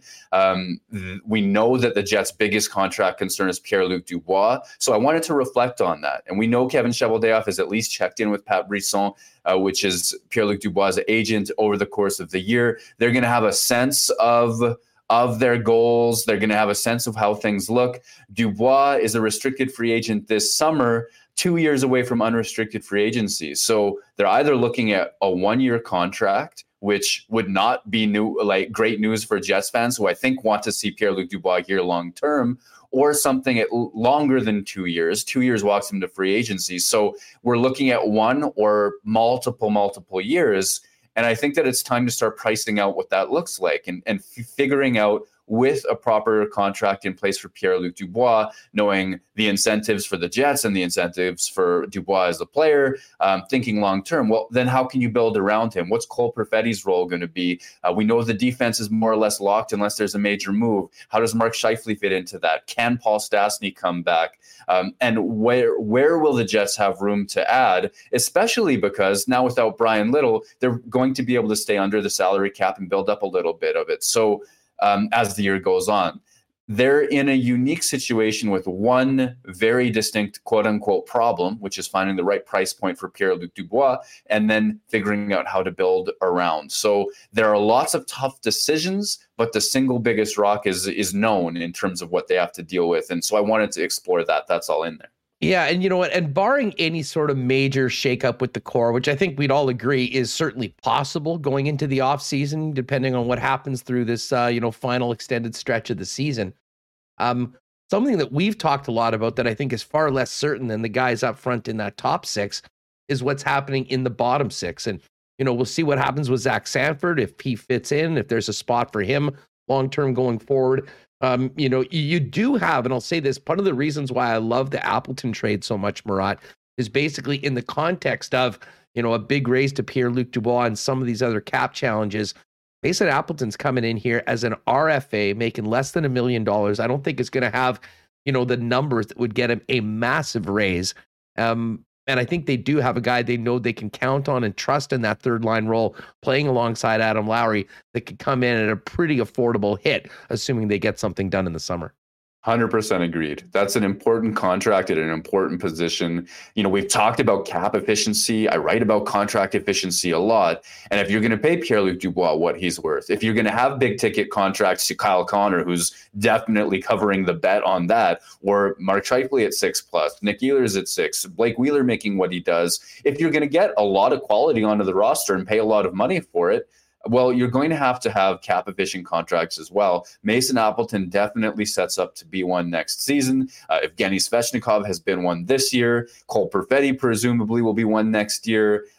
You might look at David Gustafsson to fill that as well. And these guys aren't necessarily, Connor McDavid on an entry level contract, or even once upon a time when the Jets had all of Ehlers, Connor, Laine, et cetera, on entry level contracts, but they are cap efficient. And if Mason Appleton's making roughly 1 mil or 1.2 or what have you, and producing a reasonable amount, 30 to 40 points of offense on that in a third line sort of capacity, bringing a unique skill set, killing penalties, well, that lets the Jets give Pierre-Luc Dubois a proper contract and have room for whether it's a Paul Stastny return. Some believe that that's going to happen. I'm a little bit more skeptical. We'll see. Or just allowing the Jets to use that space to build and to add. And, ostensibly the whole point isn't to squeak into the playoffs in these next couple of years, as it looks like the goal is right now based on how things have gone. It's to build something approaching a contender, a team that can, be counted on to win a round, and then who knows what happens because it's the Stanley Cup playoffs. And I think the Jets have building to do to get there. Cap efficient contracts like Mason Appleton, great step in that direction. Well, and you know what? And this just sort of circles back to the trade deadline last week.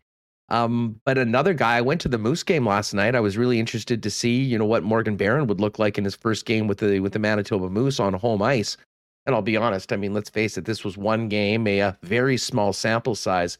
But I got to tell you, dude, there is some tantalizing potential with this player. He's big, he's 6'4", he skates very well, took the puck hard to the net. If Dave Lowry was watching the highlight of his goal to tie the game up with 4 minutes left in the game, he would have had a big, big smile on his face.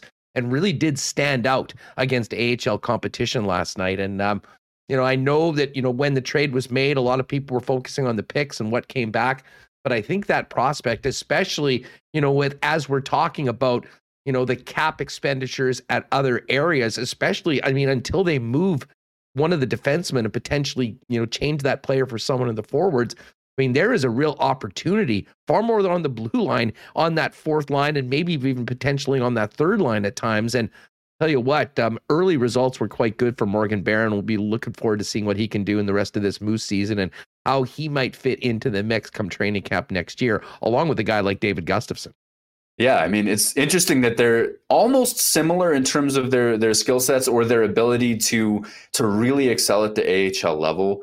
With Barron, the first thing that happened after that trade was my inbox exploded with messages from our writers in New York, from some analytics contacts that I have out of New York area as well. And every single person said, it is astonishing to me that Morgan Barron hasn't caught on more with Gerard Gallant's Rangers at the NHL level, because what he does for the Hartford Wolfpack of the AHL is dominate, and he plays an NHL type of game. So I'm not sure that, in the long run, he has a top six potential. I don't think that's what, is the expectation, given the fact he's not 18. I think he's 23 years old at this stage of his career. Don't quote me on that, but he's at that AHL level where he's a dominant impact player. It's great to see that he hasn't really missed a beat upon joining the Manitoba Moose. And he is the prototypical guy that you imagine stepping into that bottom six role and actually having success, not a placeholder, not the sort of guy that gives Adam Lowry headaches on his wing, not the sort of guy that, is so inexperienced that a veteran like Adam Lowry doesn't necessarily have the ability to control the flow of play. Winnipeg in Barron has an opportunity at a quality, good for his spot in the depth chart batting order player in Morgan Barron, just like they do with David Gustafsson as well. And if you start filling out that bottom six with guys who can be effective in both ends of the rink, being hard to play against in all three zones, which is what you're really looking for, not just defense first or defense only, well, then that's some cap efficiency. That's a little bit of keeping the puck in the right end of the ice for other guys. That's the sort of quality team that you can really build around. Murat attached to The Athletic with us. Murat, great stuff as always. I know we'll be paying attention to these games coming up, tonight and tomorrow before the team comes back to take on the Kings on Saturday. Folks should go to The Athletic right now and read that article already if they haven't already. What else do you have cooking heading into the weekend over at the site? Well, I've got a couple of features with player involvement that are I shouldn't have mentioned because I don't know how to hype them up and I can't talk about them until I deliver them. But I've got some really personal, emotional, real life human stuff that is, I really think, at the heart of what some of these guys are. And, you know me, I think I write and talk a lot about analytics, but I also write the personal stories. Jonathan Kovacevic was a really nice one earlier this year. That stuff really, speaks to me. It's a big part of my why I do this. And I have a couple that I'm inching along that I really can't wait to get out there into the world. Well, looking forward to that. And your guy Johnny looked damn good last night on the Moose Blue Line as well. It was a real fun night. I'm looking forward to seeing what that team can do in the playoffs, regardless of what happens with the big club. And I wouldn't be surprised if a number of those young men might be sniffing around for jobs come next fall here in Winnipeg. Murat, as always, thanks so much for doing this. Looking forward to those pieces when they drop, and looking forward to talking to you next week on the show. Right on. Thanks a lot, Huss. Thanks so much. There it is, Murat Atesh of The Athletic. Great Jet stuff. Thanks to Murat and thanks to Trevor Kidd. Awesome to have those two guys back to back on the program.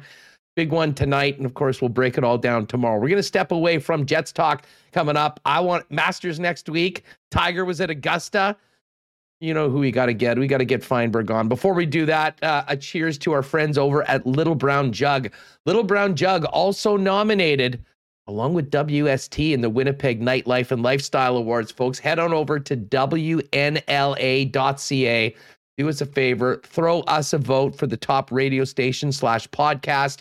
And while you're there, give our friends at Little Brown Jug a vote for your favorite local beer. Of course, the 1919 the flagship brand at Little Brown Jug, available at fine bars and restaurants throughout the city. And all 7 Little Brown Jug beers are available for you to taste, buy, and take home at the brewery and tap room down on William Avenue. And listen, if you're staying at home, you've got COVID like half the city, but you need some cold beers, they deliver citywide. Wednesdays, Fridays, and Saturdays. You can hit them up online at littlebrownjug.ca. Man, I'm really excited about the summer. Of course, we've been doing the Princess Auto curling reports throughout the winter. Hoping to focus in on the Bombers. Of course, as Princess Auto is a huge sponsor of the Bombers.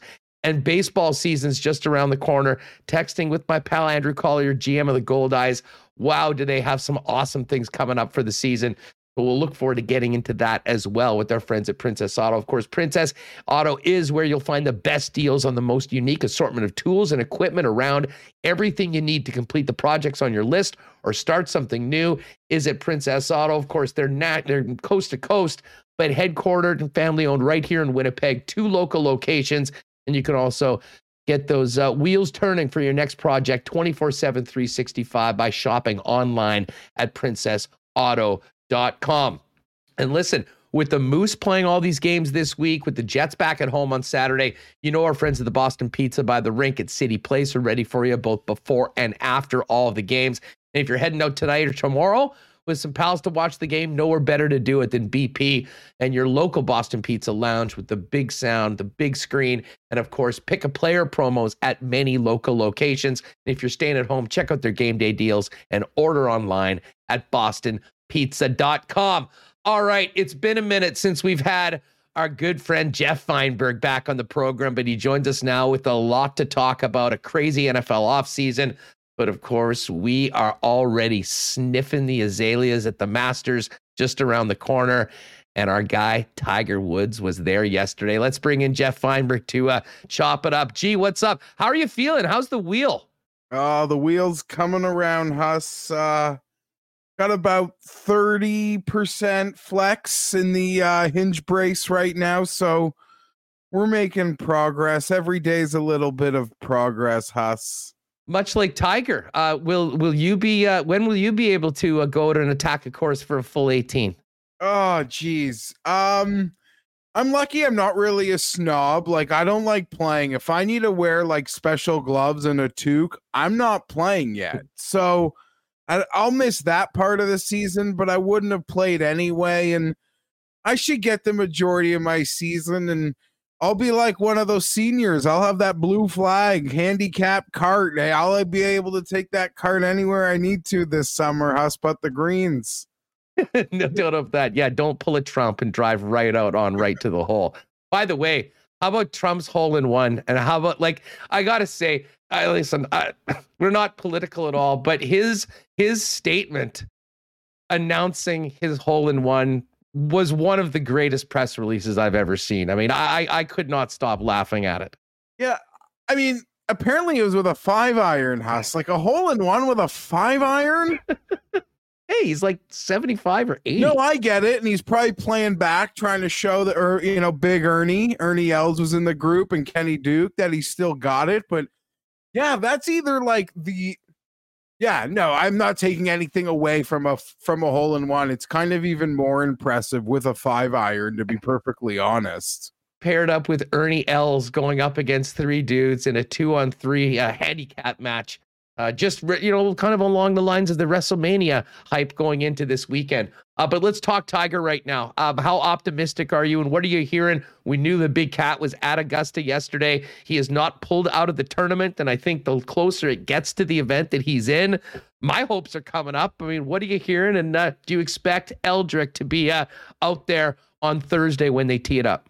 I mean, we're seeing a lot of the same stuff. I assure you, I got no inside lines into Tiger, but at this point I'm quite confident he's going to play.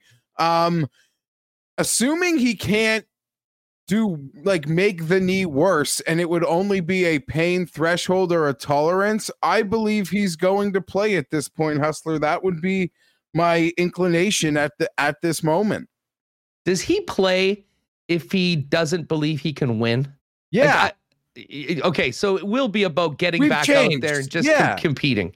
He's brought Charlie along. You think Charlie comes along on for his Masters prep if he's like truly preparing to try to win the tournament? Probably not. I think he's sort of accepted certain things, and if anything, Tiger likes to surprise us. And as I want to say, it was Rory McIlroy who might have said it this week because he's in front of some media out in San Antonio. Tiger likes to surprise himself sometimes. So I think this is just all part of it. The walk is treacherous, but again, if it's just about his pain tolerance and he can't do any reoccurring damage or maybe take 2-3 steps backwards in a rehab process, I'm quite confident he's going to play. But my opinion should count for nothing because I am floored Phil Mickelson's not playing. Floored, Hustler. Something's got to be up here.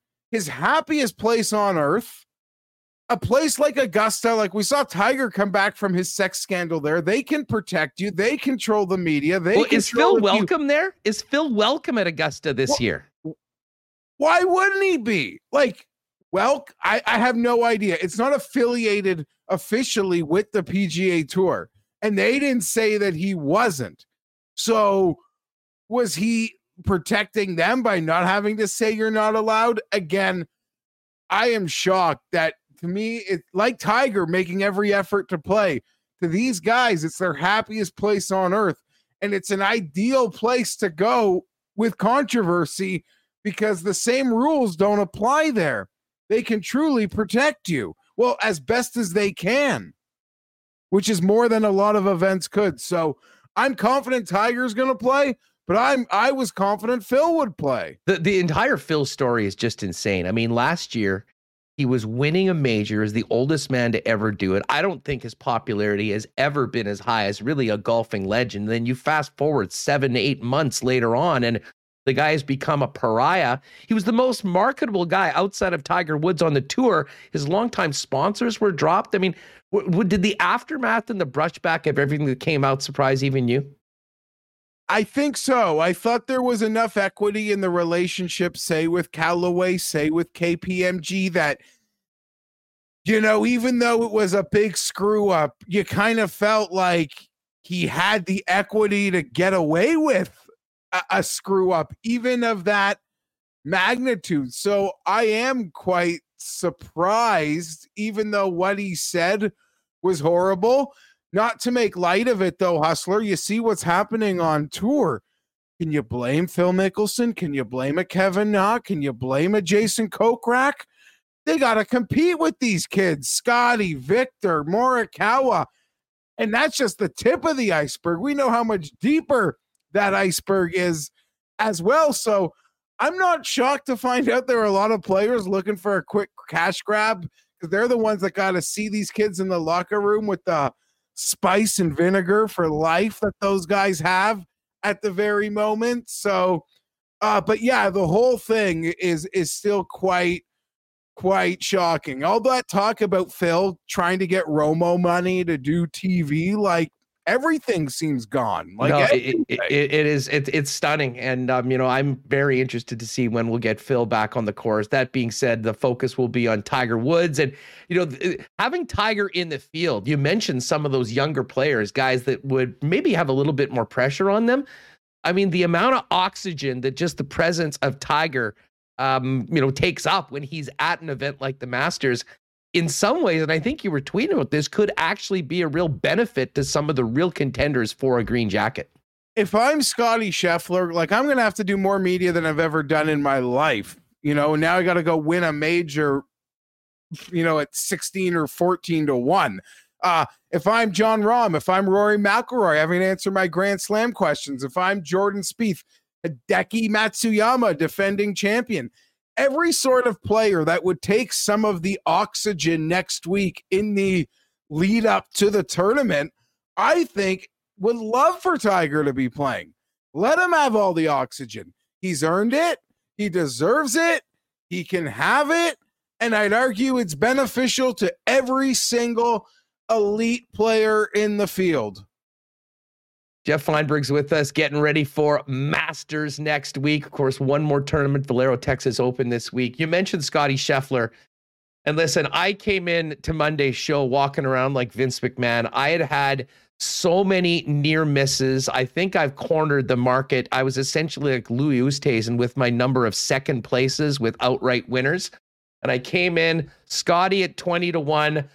Along with Geoff, you'll be impressed this. How's this for a double? Ricky Wysocki at the Texas Disc Golf Open Championship for one heck of a double on the weekend. But listen, Scottie Scheffler, I remember saying to my buddies at the Ryder Cup, I was so impressed by how nails he was in that event. I said, I'm betting this guy at the Dell Match Play next year.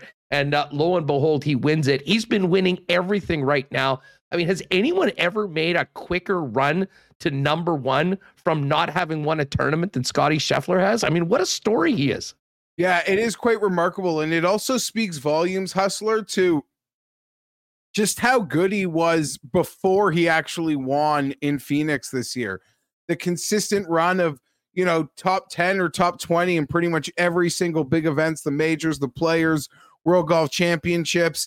I'm sure there are some nice 40-1 futures out there, but there were never enormous numbers because the books, like he was always being protected against, top 5 bets and all that sort of thing in the big events.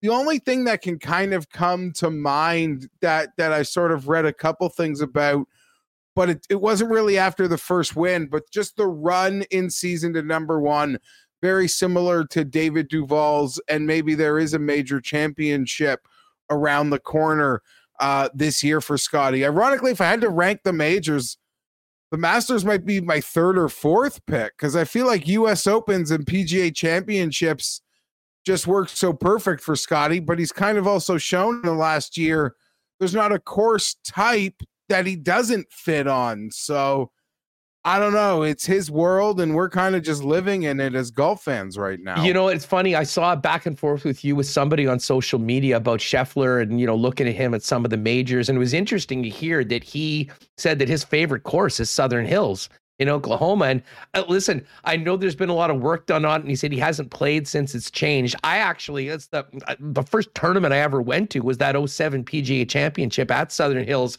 A really, really cool course in a neat part of the world. But I do wonder, I'm still looking at 25s up for a guy like that, number one in the world for an event. I mean, regardless of the changes of the courses, is that something we should maybe thinking about getting on right now before it craters? No. It's so finicky. I don't want to say no, you shouldn't. I'm not going to besmirch any Scottie Scheffler bet. It's a course that he loves. It's a course that they've changed a little. It's a course that he says he hasn't played it since they've changed. I will also say, Huss, I've pretty much heard every single Big 12 golfer absolutely loves this golf course. So every Texas Longhorn, all those Oklahoma State guys from Victor to the whole whale of them, they love this Southern Hills. And my only concern with betting anybody with preconceived notions is I imagine the course plays harder or difficult than anything. The setup would be different than the course that they love. So I'm not reading too much into any of that. It's a PGA Championship though. So I imagine it'll suit players who hit it long and straight. And Scottie Scheffler's kind of at the top of the list right now. I mean, I just look at this list and I mean, just for the PGA right now, you've got Xander, Cantlay, DJ, Koepka, Rory, Victor, JT, Morikawa, and Rahm, all with shorter numbers than the number one player in the world. I mean, kind of hard not to think that there's value on Scottie Scheffler tickets right now if he's not near the top of the board. Yeah, I can't dispute any of that. The PGA is also not at the very end of the year. It's the second major of the year. And I would argue I'd rather bet Scottie Scheffler at 25-1 at Southern Hills than the number he's going to be next week at the Masters. As far as the group, what are you looking for this week in Valero? And it's interesting. A guy like Rory skipped the match play to play in this event. And then you have guys like Corey Connors, who had his biggest win there in 2019. He's a former champion. He's in it. I don't mind Abe Answer. I thought he really liked his form on the weekend. But in particular, Rory, there was a few players that didn't play in the match play that are here right now. Is that just basically a decision made on what gives them the best chance to perform at a high level next week in Augusta? Yeah, I think everything for a player like Rory and some players sort of that you would consider with his equal goals. You can't argue the fact, and a lot of top players have bemoaned this, Hustler. The players into match play is a very awkward Masters lead-in. You know, it's not exactly how you might want to spend your two competitive events before what to you might be the biggest event of the year. For Rory, it certainly is because it completes the Grand Slam in his case. And, and I'm sure for many other players, Sawgrass the Players is its own sort of animal, unlike any other course you play. And match play is its own format. Rory also was complaining that he wished it was the knockout format because that would allow, if you had a bad week, you're just home. Like you get in, you get out early. It's almost the reason they changed it was because players didn't want to get in and out so quickly. Like, no, if I had a bad week, just send me home quickly. But I think Rory, I have bet Rory this week with a double to win the Masters, Hustler, about 135-1. I parlayed Rory to win Valero and to win the Masters. I'm not really going to missing out on an 8-1 winner this week, but I would really like the fun of having Rory at such a big number next week. That being said, I'm not very bullish on him, or I should say the very top of the board, bringing home the tournament this week. I am looking, though, at guys who do fit Rory's game type, and the fact that Rory's played here once and finished second should tell you all you need to know. I've bitten the bullet on Bryson, Huss. I'm not as worried about the injury as people think. I don't care. He didn't win a match last week. This is a course you can absolutely just bomb and gouge. I've bet Bryson. I've bet Tony Finau. I have bet Gary Woodland. I have bet Patton Kazire. And I've bet a couple young Europeans at big numbers. Rasmus Hogard 100-1 and Robert McIntyre 100-1. So those are the outright bets that I have made this week at Valero, and it's going to be a lot of birdies. Like I think we're going to clear 20 under par this week, and you better be ready to make them in bunches, and this course allows it. Well, you know what? You mentioned the two guys that I wanted to ask you about. Our guy, Tony, we're longtime members of Team Tony. Yeah. Hasn't been a great season so far, him. And then, I mean, just what do we know about Bryson DeChambeau? Because I'll tell you what, Bryson at a number like 27-1 is not something that we're used to seeing, at least in the last couple of years. Yeah, and it's a ceiling play. If it goes horribly wrong, you know, it's an outright bet, and I make a lot of losing bets regularly, so I just will throw it on the pile. But this field, this type of golf course where it's not so penal off the tee at all, and it's almost conducive to how Bryson will just want to whip it out there and deal with whatever sort of lie comes with it. He has, you know, the stats show the putting was coming around last week at the match play. He didn't concede any matches. He didn't withdraw from anything. So there's enough for me to believe that he is healthy. So that's the chance that I'm willing to make. Tony Finau, I saw 50-1 in Tony a Monday morning in this field, and I just took it as a sign of disrespect. Like someone was disrespecting a friend of mine, and I just made the bet on it, Hustler. And I was happy to see people who I think are very smart also tell me that they're betting Tony Finau and remind me that the season has been a struggle.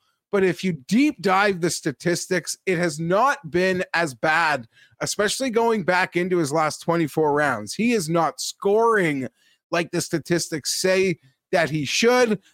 So it's a ceiling play in a bad field. And his last match for Xander in the match play, it was a disappointing exit for Xander. I did bet on Xander, silly enough.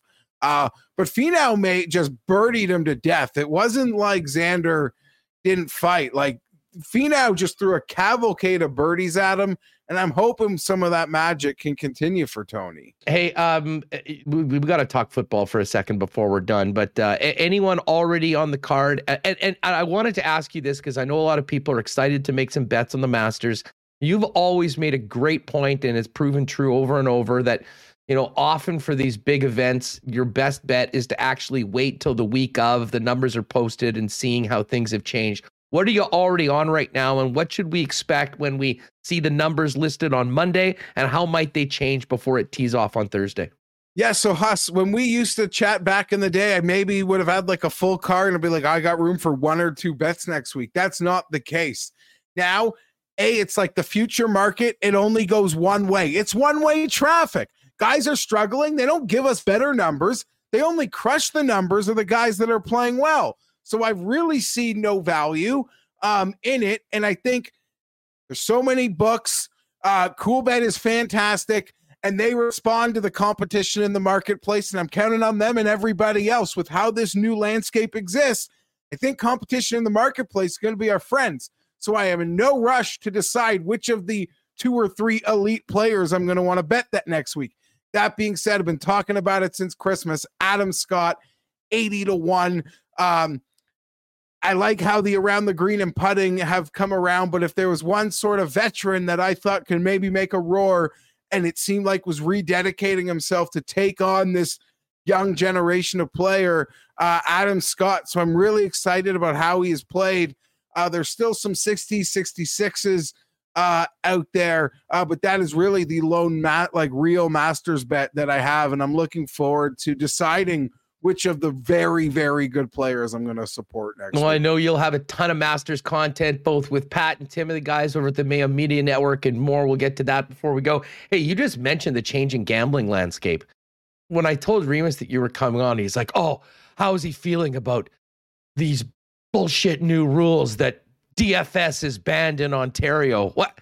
As things open up, I have a hard time wrapping my head around how we're not going to be able, if you're on Ontario, you're not going to be able to set a DraftKings lineup for the Masters or whatever now. I mean, what's going on?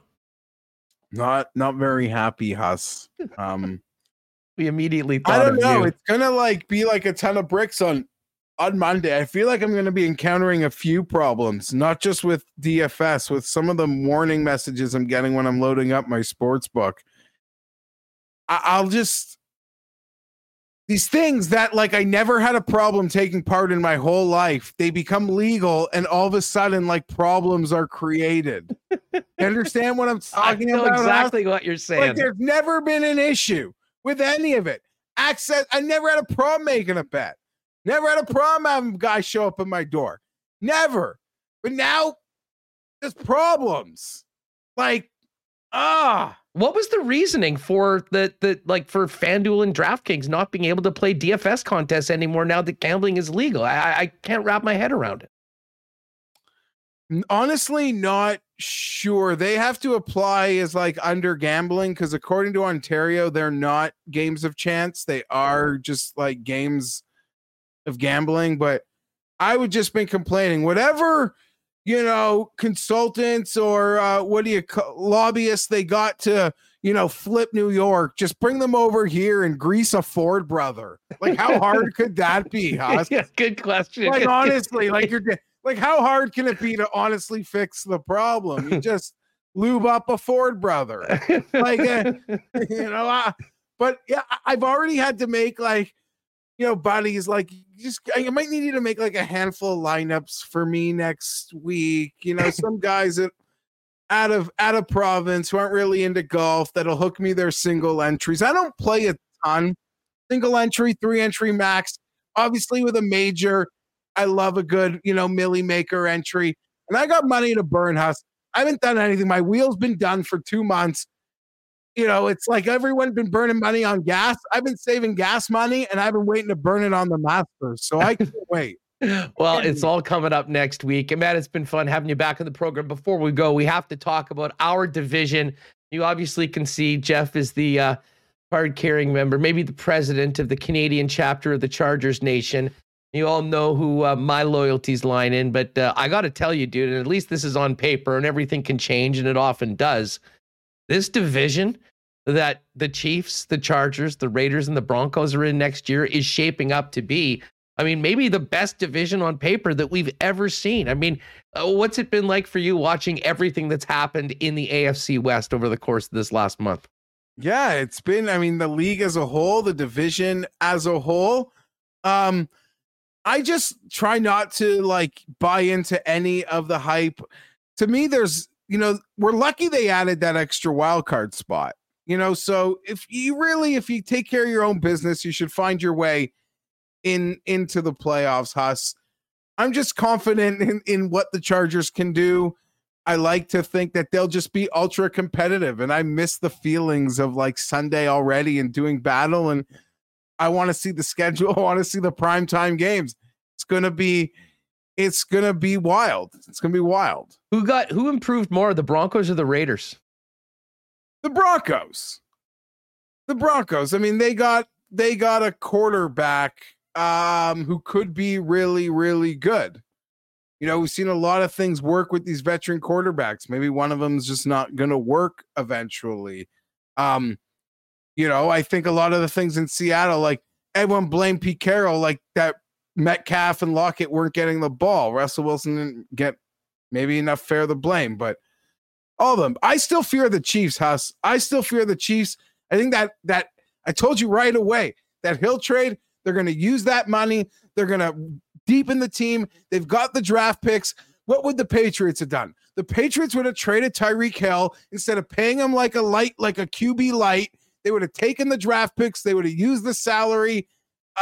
You have Patrick Mahomes. So the game is like, we're going to be really good for 8-9 years. You got to brainstorm that. And this Hill trade was a necessary part of that, in my opinion. I think they did a great job. Yeah, I mean, it was stunning the way it happened, and it happened so quickly. It really did seem like it's out of the blue, but I'm sort of with you. You've helped me through this. I mean, I do have confidence in the way they drafted. You look at what they did last year at some real key positions, even in later rounds, and all that draft capital will certainly help them. It might be a short-term step back, but I think certainly if you look into the next 4 or 5 years, and hopefully, from my perspective, will be something that helps them. How much better is this Chargers defense going to be this year? Because that was the one thing. I mean, we've talked last year. I mean, I thought Derwin James might be able to be the comeback player of the year, potentially the defensive player of the year. It always happens. There's been some significant injuries, but it was stunning to see the defense, especially with the defensive head coach, be the Achilles heel late in the season. How much work have they done on the offseason, and how much better should this defense be from your perspective? Yeah, so to be brief on that, Huss, last year, they came in, they knew priority number one is Justin Herbert, solidifying him and protecting him. And they spent all the money on the offensive line, and you saw how productive Herbert, the offense, and the weapons could be. And they brought in a new scheme, and Staley, I guess, had to evaluate, okay, who can fit my scheme? I don't want to kick anyone out here, and who's trash. And it was worse than they could have imagined. Third down defense, total defense, everything was a disaster. What was this offseason been totally dedicated to? You can't do everything in one offseason. Last year was that offense. This year was the defense. And Derwin James, to allow him to not have to do 4 things at once, is going to be incredible. Bosa and Khalil Mack, they have got a very good corner now that can maybe allow Derwin the confidence to freelance, and J.C. Jackson can, at least in the scheme, will match him up against, the better receivers on the opposing teams. So a lot of things are happening here where I think you got to give, I guess, Staley a chance. I'm very pro Staley. I like the mindset. I like everything, Huss. But let's be perfectly honest.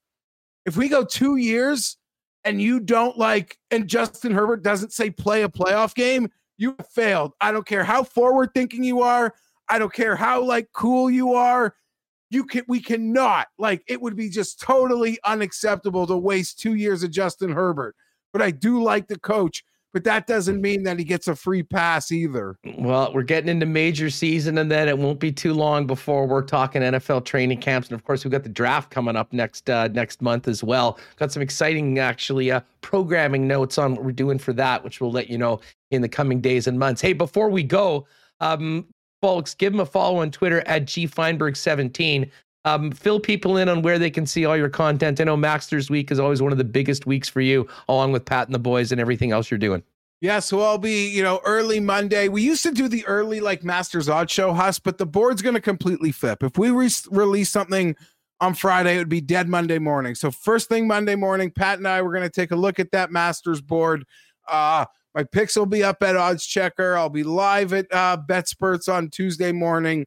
So I'll be like all over the place Monday through Wednesday next week. And then you won't see me again because I'll just be watching golf. When do we find out who Tim is going to be putting the hex on for the Masters? Oh, that's a great question. I imagine he's going to join us on Monday. And I honestly don't know. So I'm as curious as you. Dude, so much fun having you back on the program. Let's do this again soon. Appreciate it. And I hope you're feeling better. All the best, Huss. Thanks as always. Good stuff. There's my guy, Geoff Fienberg. Subscribe to the Mayo Media Network on YouTube. You'll see all the hilarious content that Geoff puts out, along with Pat Mayo and the notorious Tim Anderson. Lots of fun. Highly recommended. Some of my favorite guys out there on the net. All right. Big game tonight. We will get to that in the Cool Bet lines in just a second. Of course, our friends at Nick and Nicky DQ are over the moon with the success and the feedback on the 6 new stack burgers at your local Dairy Queen. Haven't had one? It's time to dig into one. And you can do it at any of the 4 Nick and Nicky DQs. Of course, the DQ in Niverville, as well as DQ Northgate, DQ Polo Park, and DQ St. Anne's in Winnipeg. And all 3 of the Winnipeg locations of Nick and Nicky DQ are now available on Skip the Dishes, Uber Eats, and DoorDash. So if you're staying home for the game tonight, but you want to try some of those burgers, maybe get a Blizzard delivered, Nick and Nicky have you hooked up. And of course, cake's still very popular. Nothing better to add to the party than a DQ ice cream cake. You can pick one up at any of the locations, but if you do want to get something custom made, just hit them up on Instagram at DQ Manitoba. Let them know what you want. They'll get it ready for you to go at any of the 4 Nick and Nicky DQs. And geez, April's just about here. And you know what that means? We've been telling you for the last couple of weeks, the official launch of the Canadian Club and Ginger Ale ready to drink, RTD in the business, mixed cocktail. Going to come in 6 packs. And starting next month, when you purchase Canadian Club at your local Manitoba liquor marts, you'll get a free can of CC and Ginger to try out. I have a feeling it's going to be an incredibly popular cocktail coming up this summer. And I have a feeling we might be able to pick up some of those at IG Field when the Bombers get going, because, of course, Canadian Club is the official sponsor of the Winnipeg Blue Bombers. Try it soon. Pop by to your local Manitoba liquor marts for Canadian Club and the new CC and Ginger. All right, let's get Michael Remus back in here. Man, this has been a fun show. I was so fired up to have Trevor on. Always love having Murat on. And there's a real murderer's row of guests today with the always fun and popular Fienberg popping in just days before we get to the Masters in Augusta. Yeah, looking forward to next week. Will we see Tiger there on the course? Pretty crazy to think about that, considering considering where he was after that car accident. So yeah, it's been a great show. And I mean, I don't know if anyone in the chat noticed, but we do have a different looking show today with our It looks good, Reem. Our new graphics. So I think it took like 15 minutes after the show started for someone to say, hey, the show looks different today. After I spent like hours agonizing over how big their video boxes are going to be and how many different like text fonts I tried for our names here at the bottom. But yeah, so different looking show. I do appreciate all feedback here. But yeah, this has been fun, and we are looking forward to the Jets game tonight against Buffalo. No Kyle Connor. Hasn't really affected the betting lines too much. And as far as the Jets playoff odds, we can do our daily playoff odd update, Huss. I know I'm rambling here, but Dom has them. It's gone down after the Stars win last night. 9% to make the playoffs. Money Puck had even less. So Money Puck is fake news. We've already discussed that. They, for some reason, have it out for the Jets. What about 538? I haven't checked 538. I'll get 538 up here. Yeah. 538 NHL playoff odds. This has been the one that's been the kindest to the Jets as of late. Still has them at 10%. Double digits, people. Oh, really? So, okay, that's the one to go by. Money Puck, I agree. Money Puck is total fake news. That site is terrible. So hang on to those hopes. 10% tonight, and obviously got to get a win tonight against the Buffalo Sabres. And hopefully for the Jets and their fans, keep it rolling into Toronto tomorrow. We'll focus in on the Leafs game and, of course, break down tonight's matchup on tomorrow's program. Brandon Wicky's going to pop by. We'll have much more to get to then. But as far as these lines go for tonight's game, the Jets are minus 154 favorites on the road, and the Sabres. And I've been telling you, Chris Abbott and I, we've been hammering the Sabres as underdogs for about the last 3 weeks, and it has been very profitable. Hopefully that streak ends tonight and the Jets can get a dub. Jets to win by 2 if you're feeling real confident, plus 155. As far as player goal numbers, obviously don't bet Kyle Connor because he's not playing, and even the minus 139 will not score, will simply be refunded because he's not in the lineup. But we do have Nikolai Ehlers at plus 155, Mark Scheifele at plus 167, Pierre-Luc Dubois at plus 171, and Chris's guy that seems to just be on fire as of late, Tage Thompson, the highest, or I guess somewhat the lowest odds to score a goal for the Buffalo Sabres, is plus 180. Other games tonight in the National Hockey League, the New York Rangers, with Andrew Kopp leading the way, are back at it. Back-to-back games. They're in Detroit to take on the Red Wings. Rangers a minus 147 favorite in the game. The Edmonton Oilers are hosting the LA Kings before the Kings head to Winnipeg for Saturday night's game.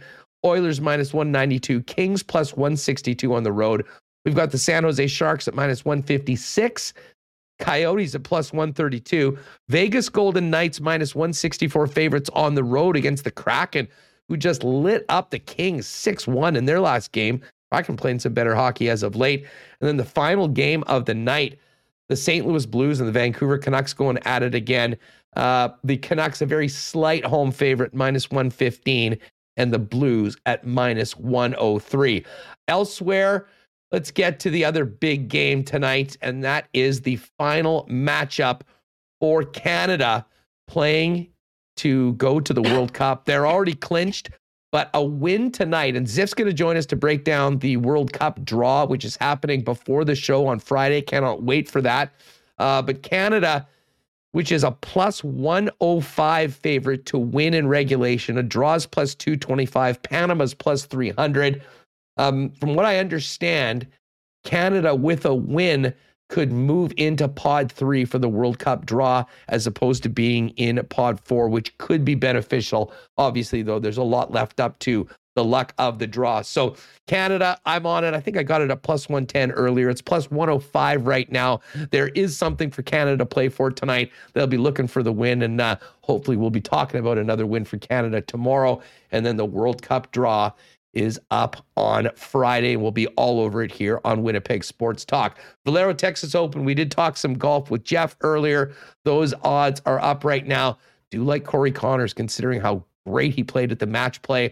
Former winner of this event in 2019, 20-1. Not a bad number if you want to get in on that. Of course, it's all over at our friends at coolbet.com. If you haven't played there before, use the promo code WST for a 100% bonus up to $200 on your first deposit. So, Remo, Canada soccer tonight, Jets and Buffalo. Be a good night to operate a couple tubes at the same time.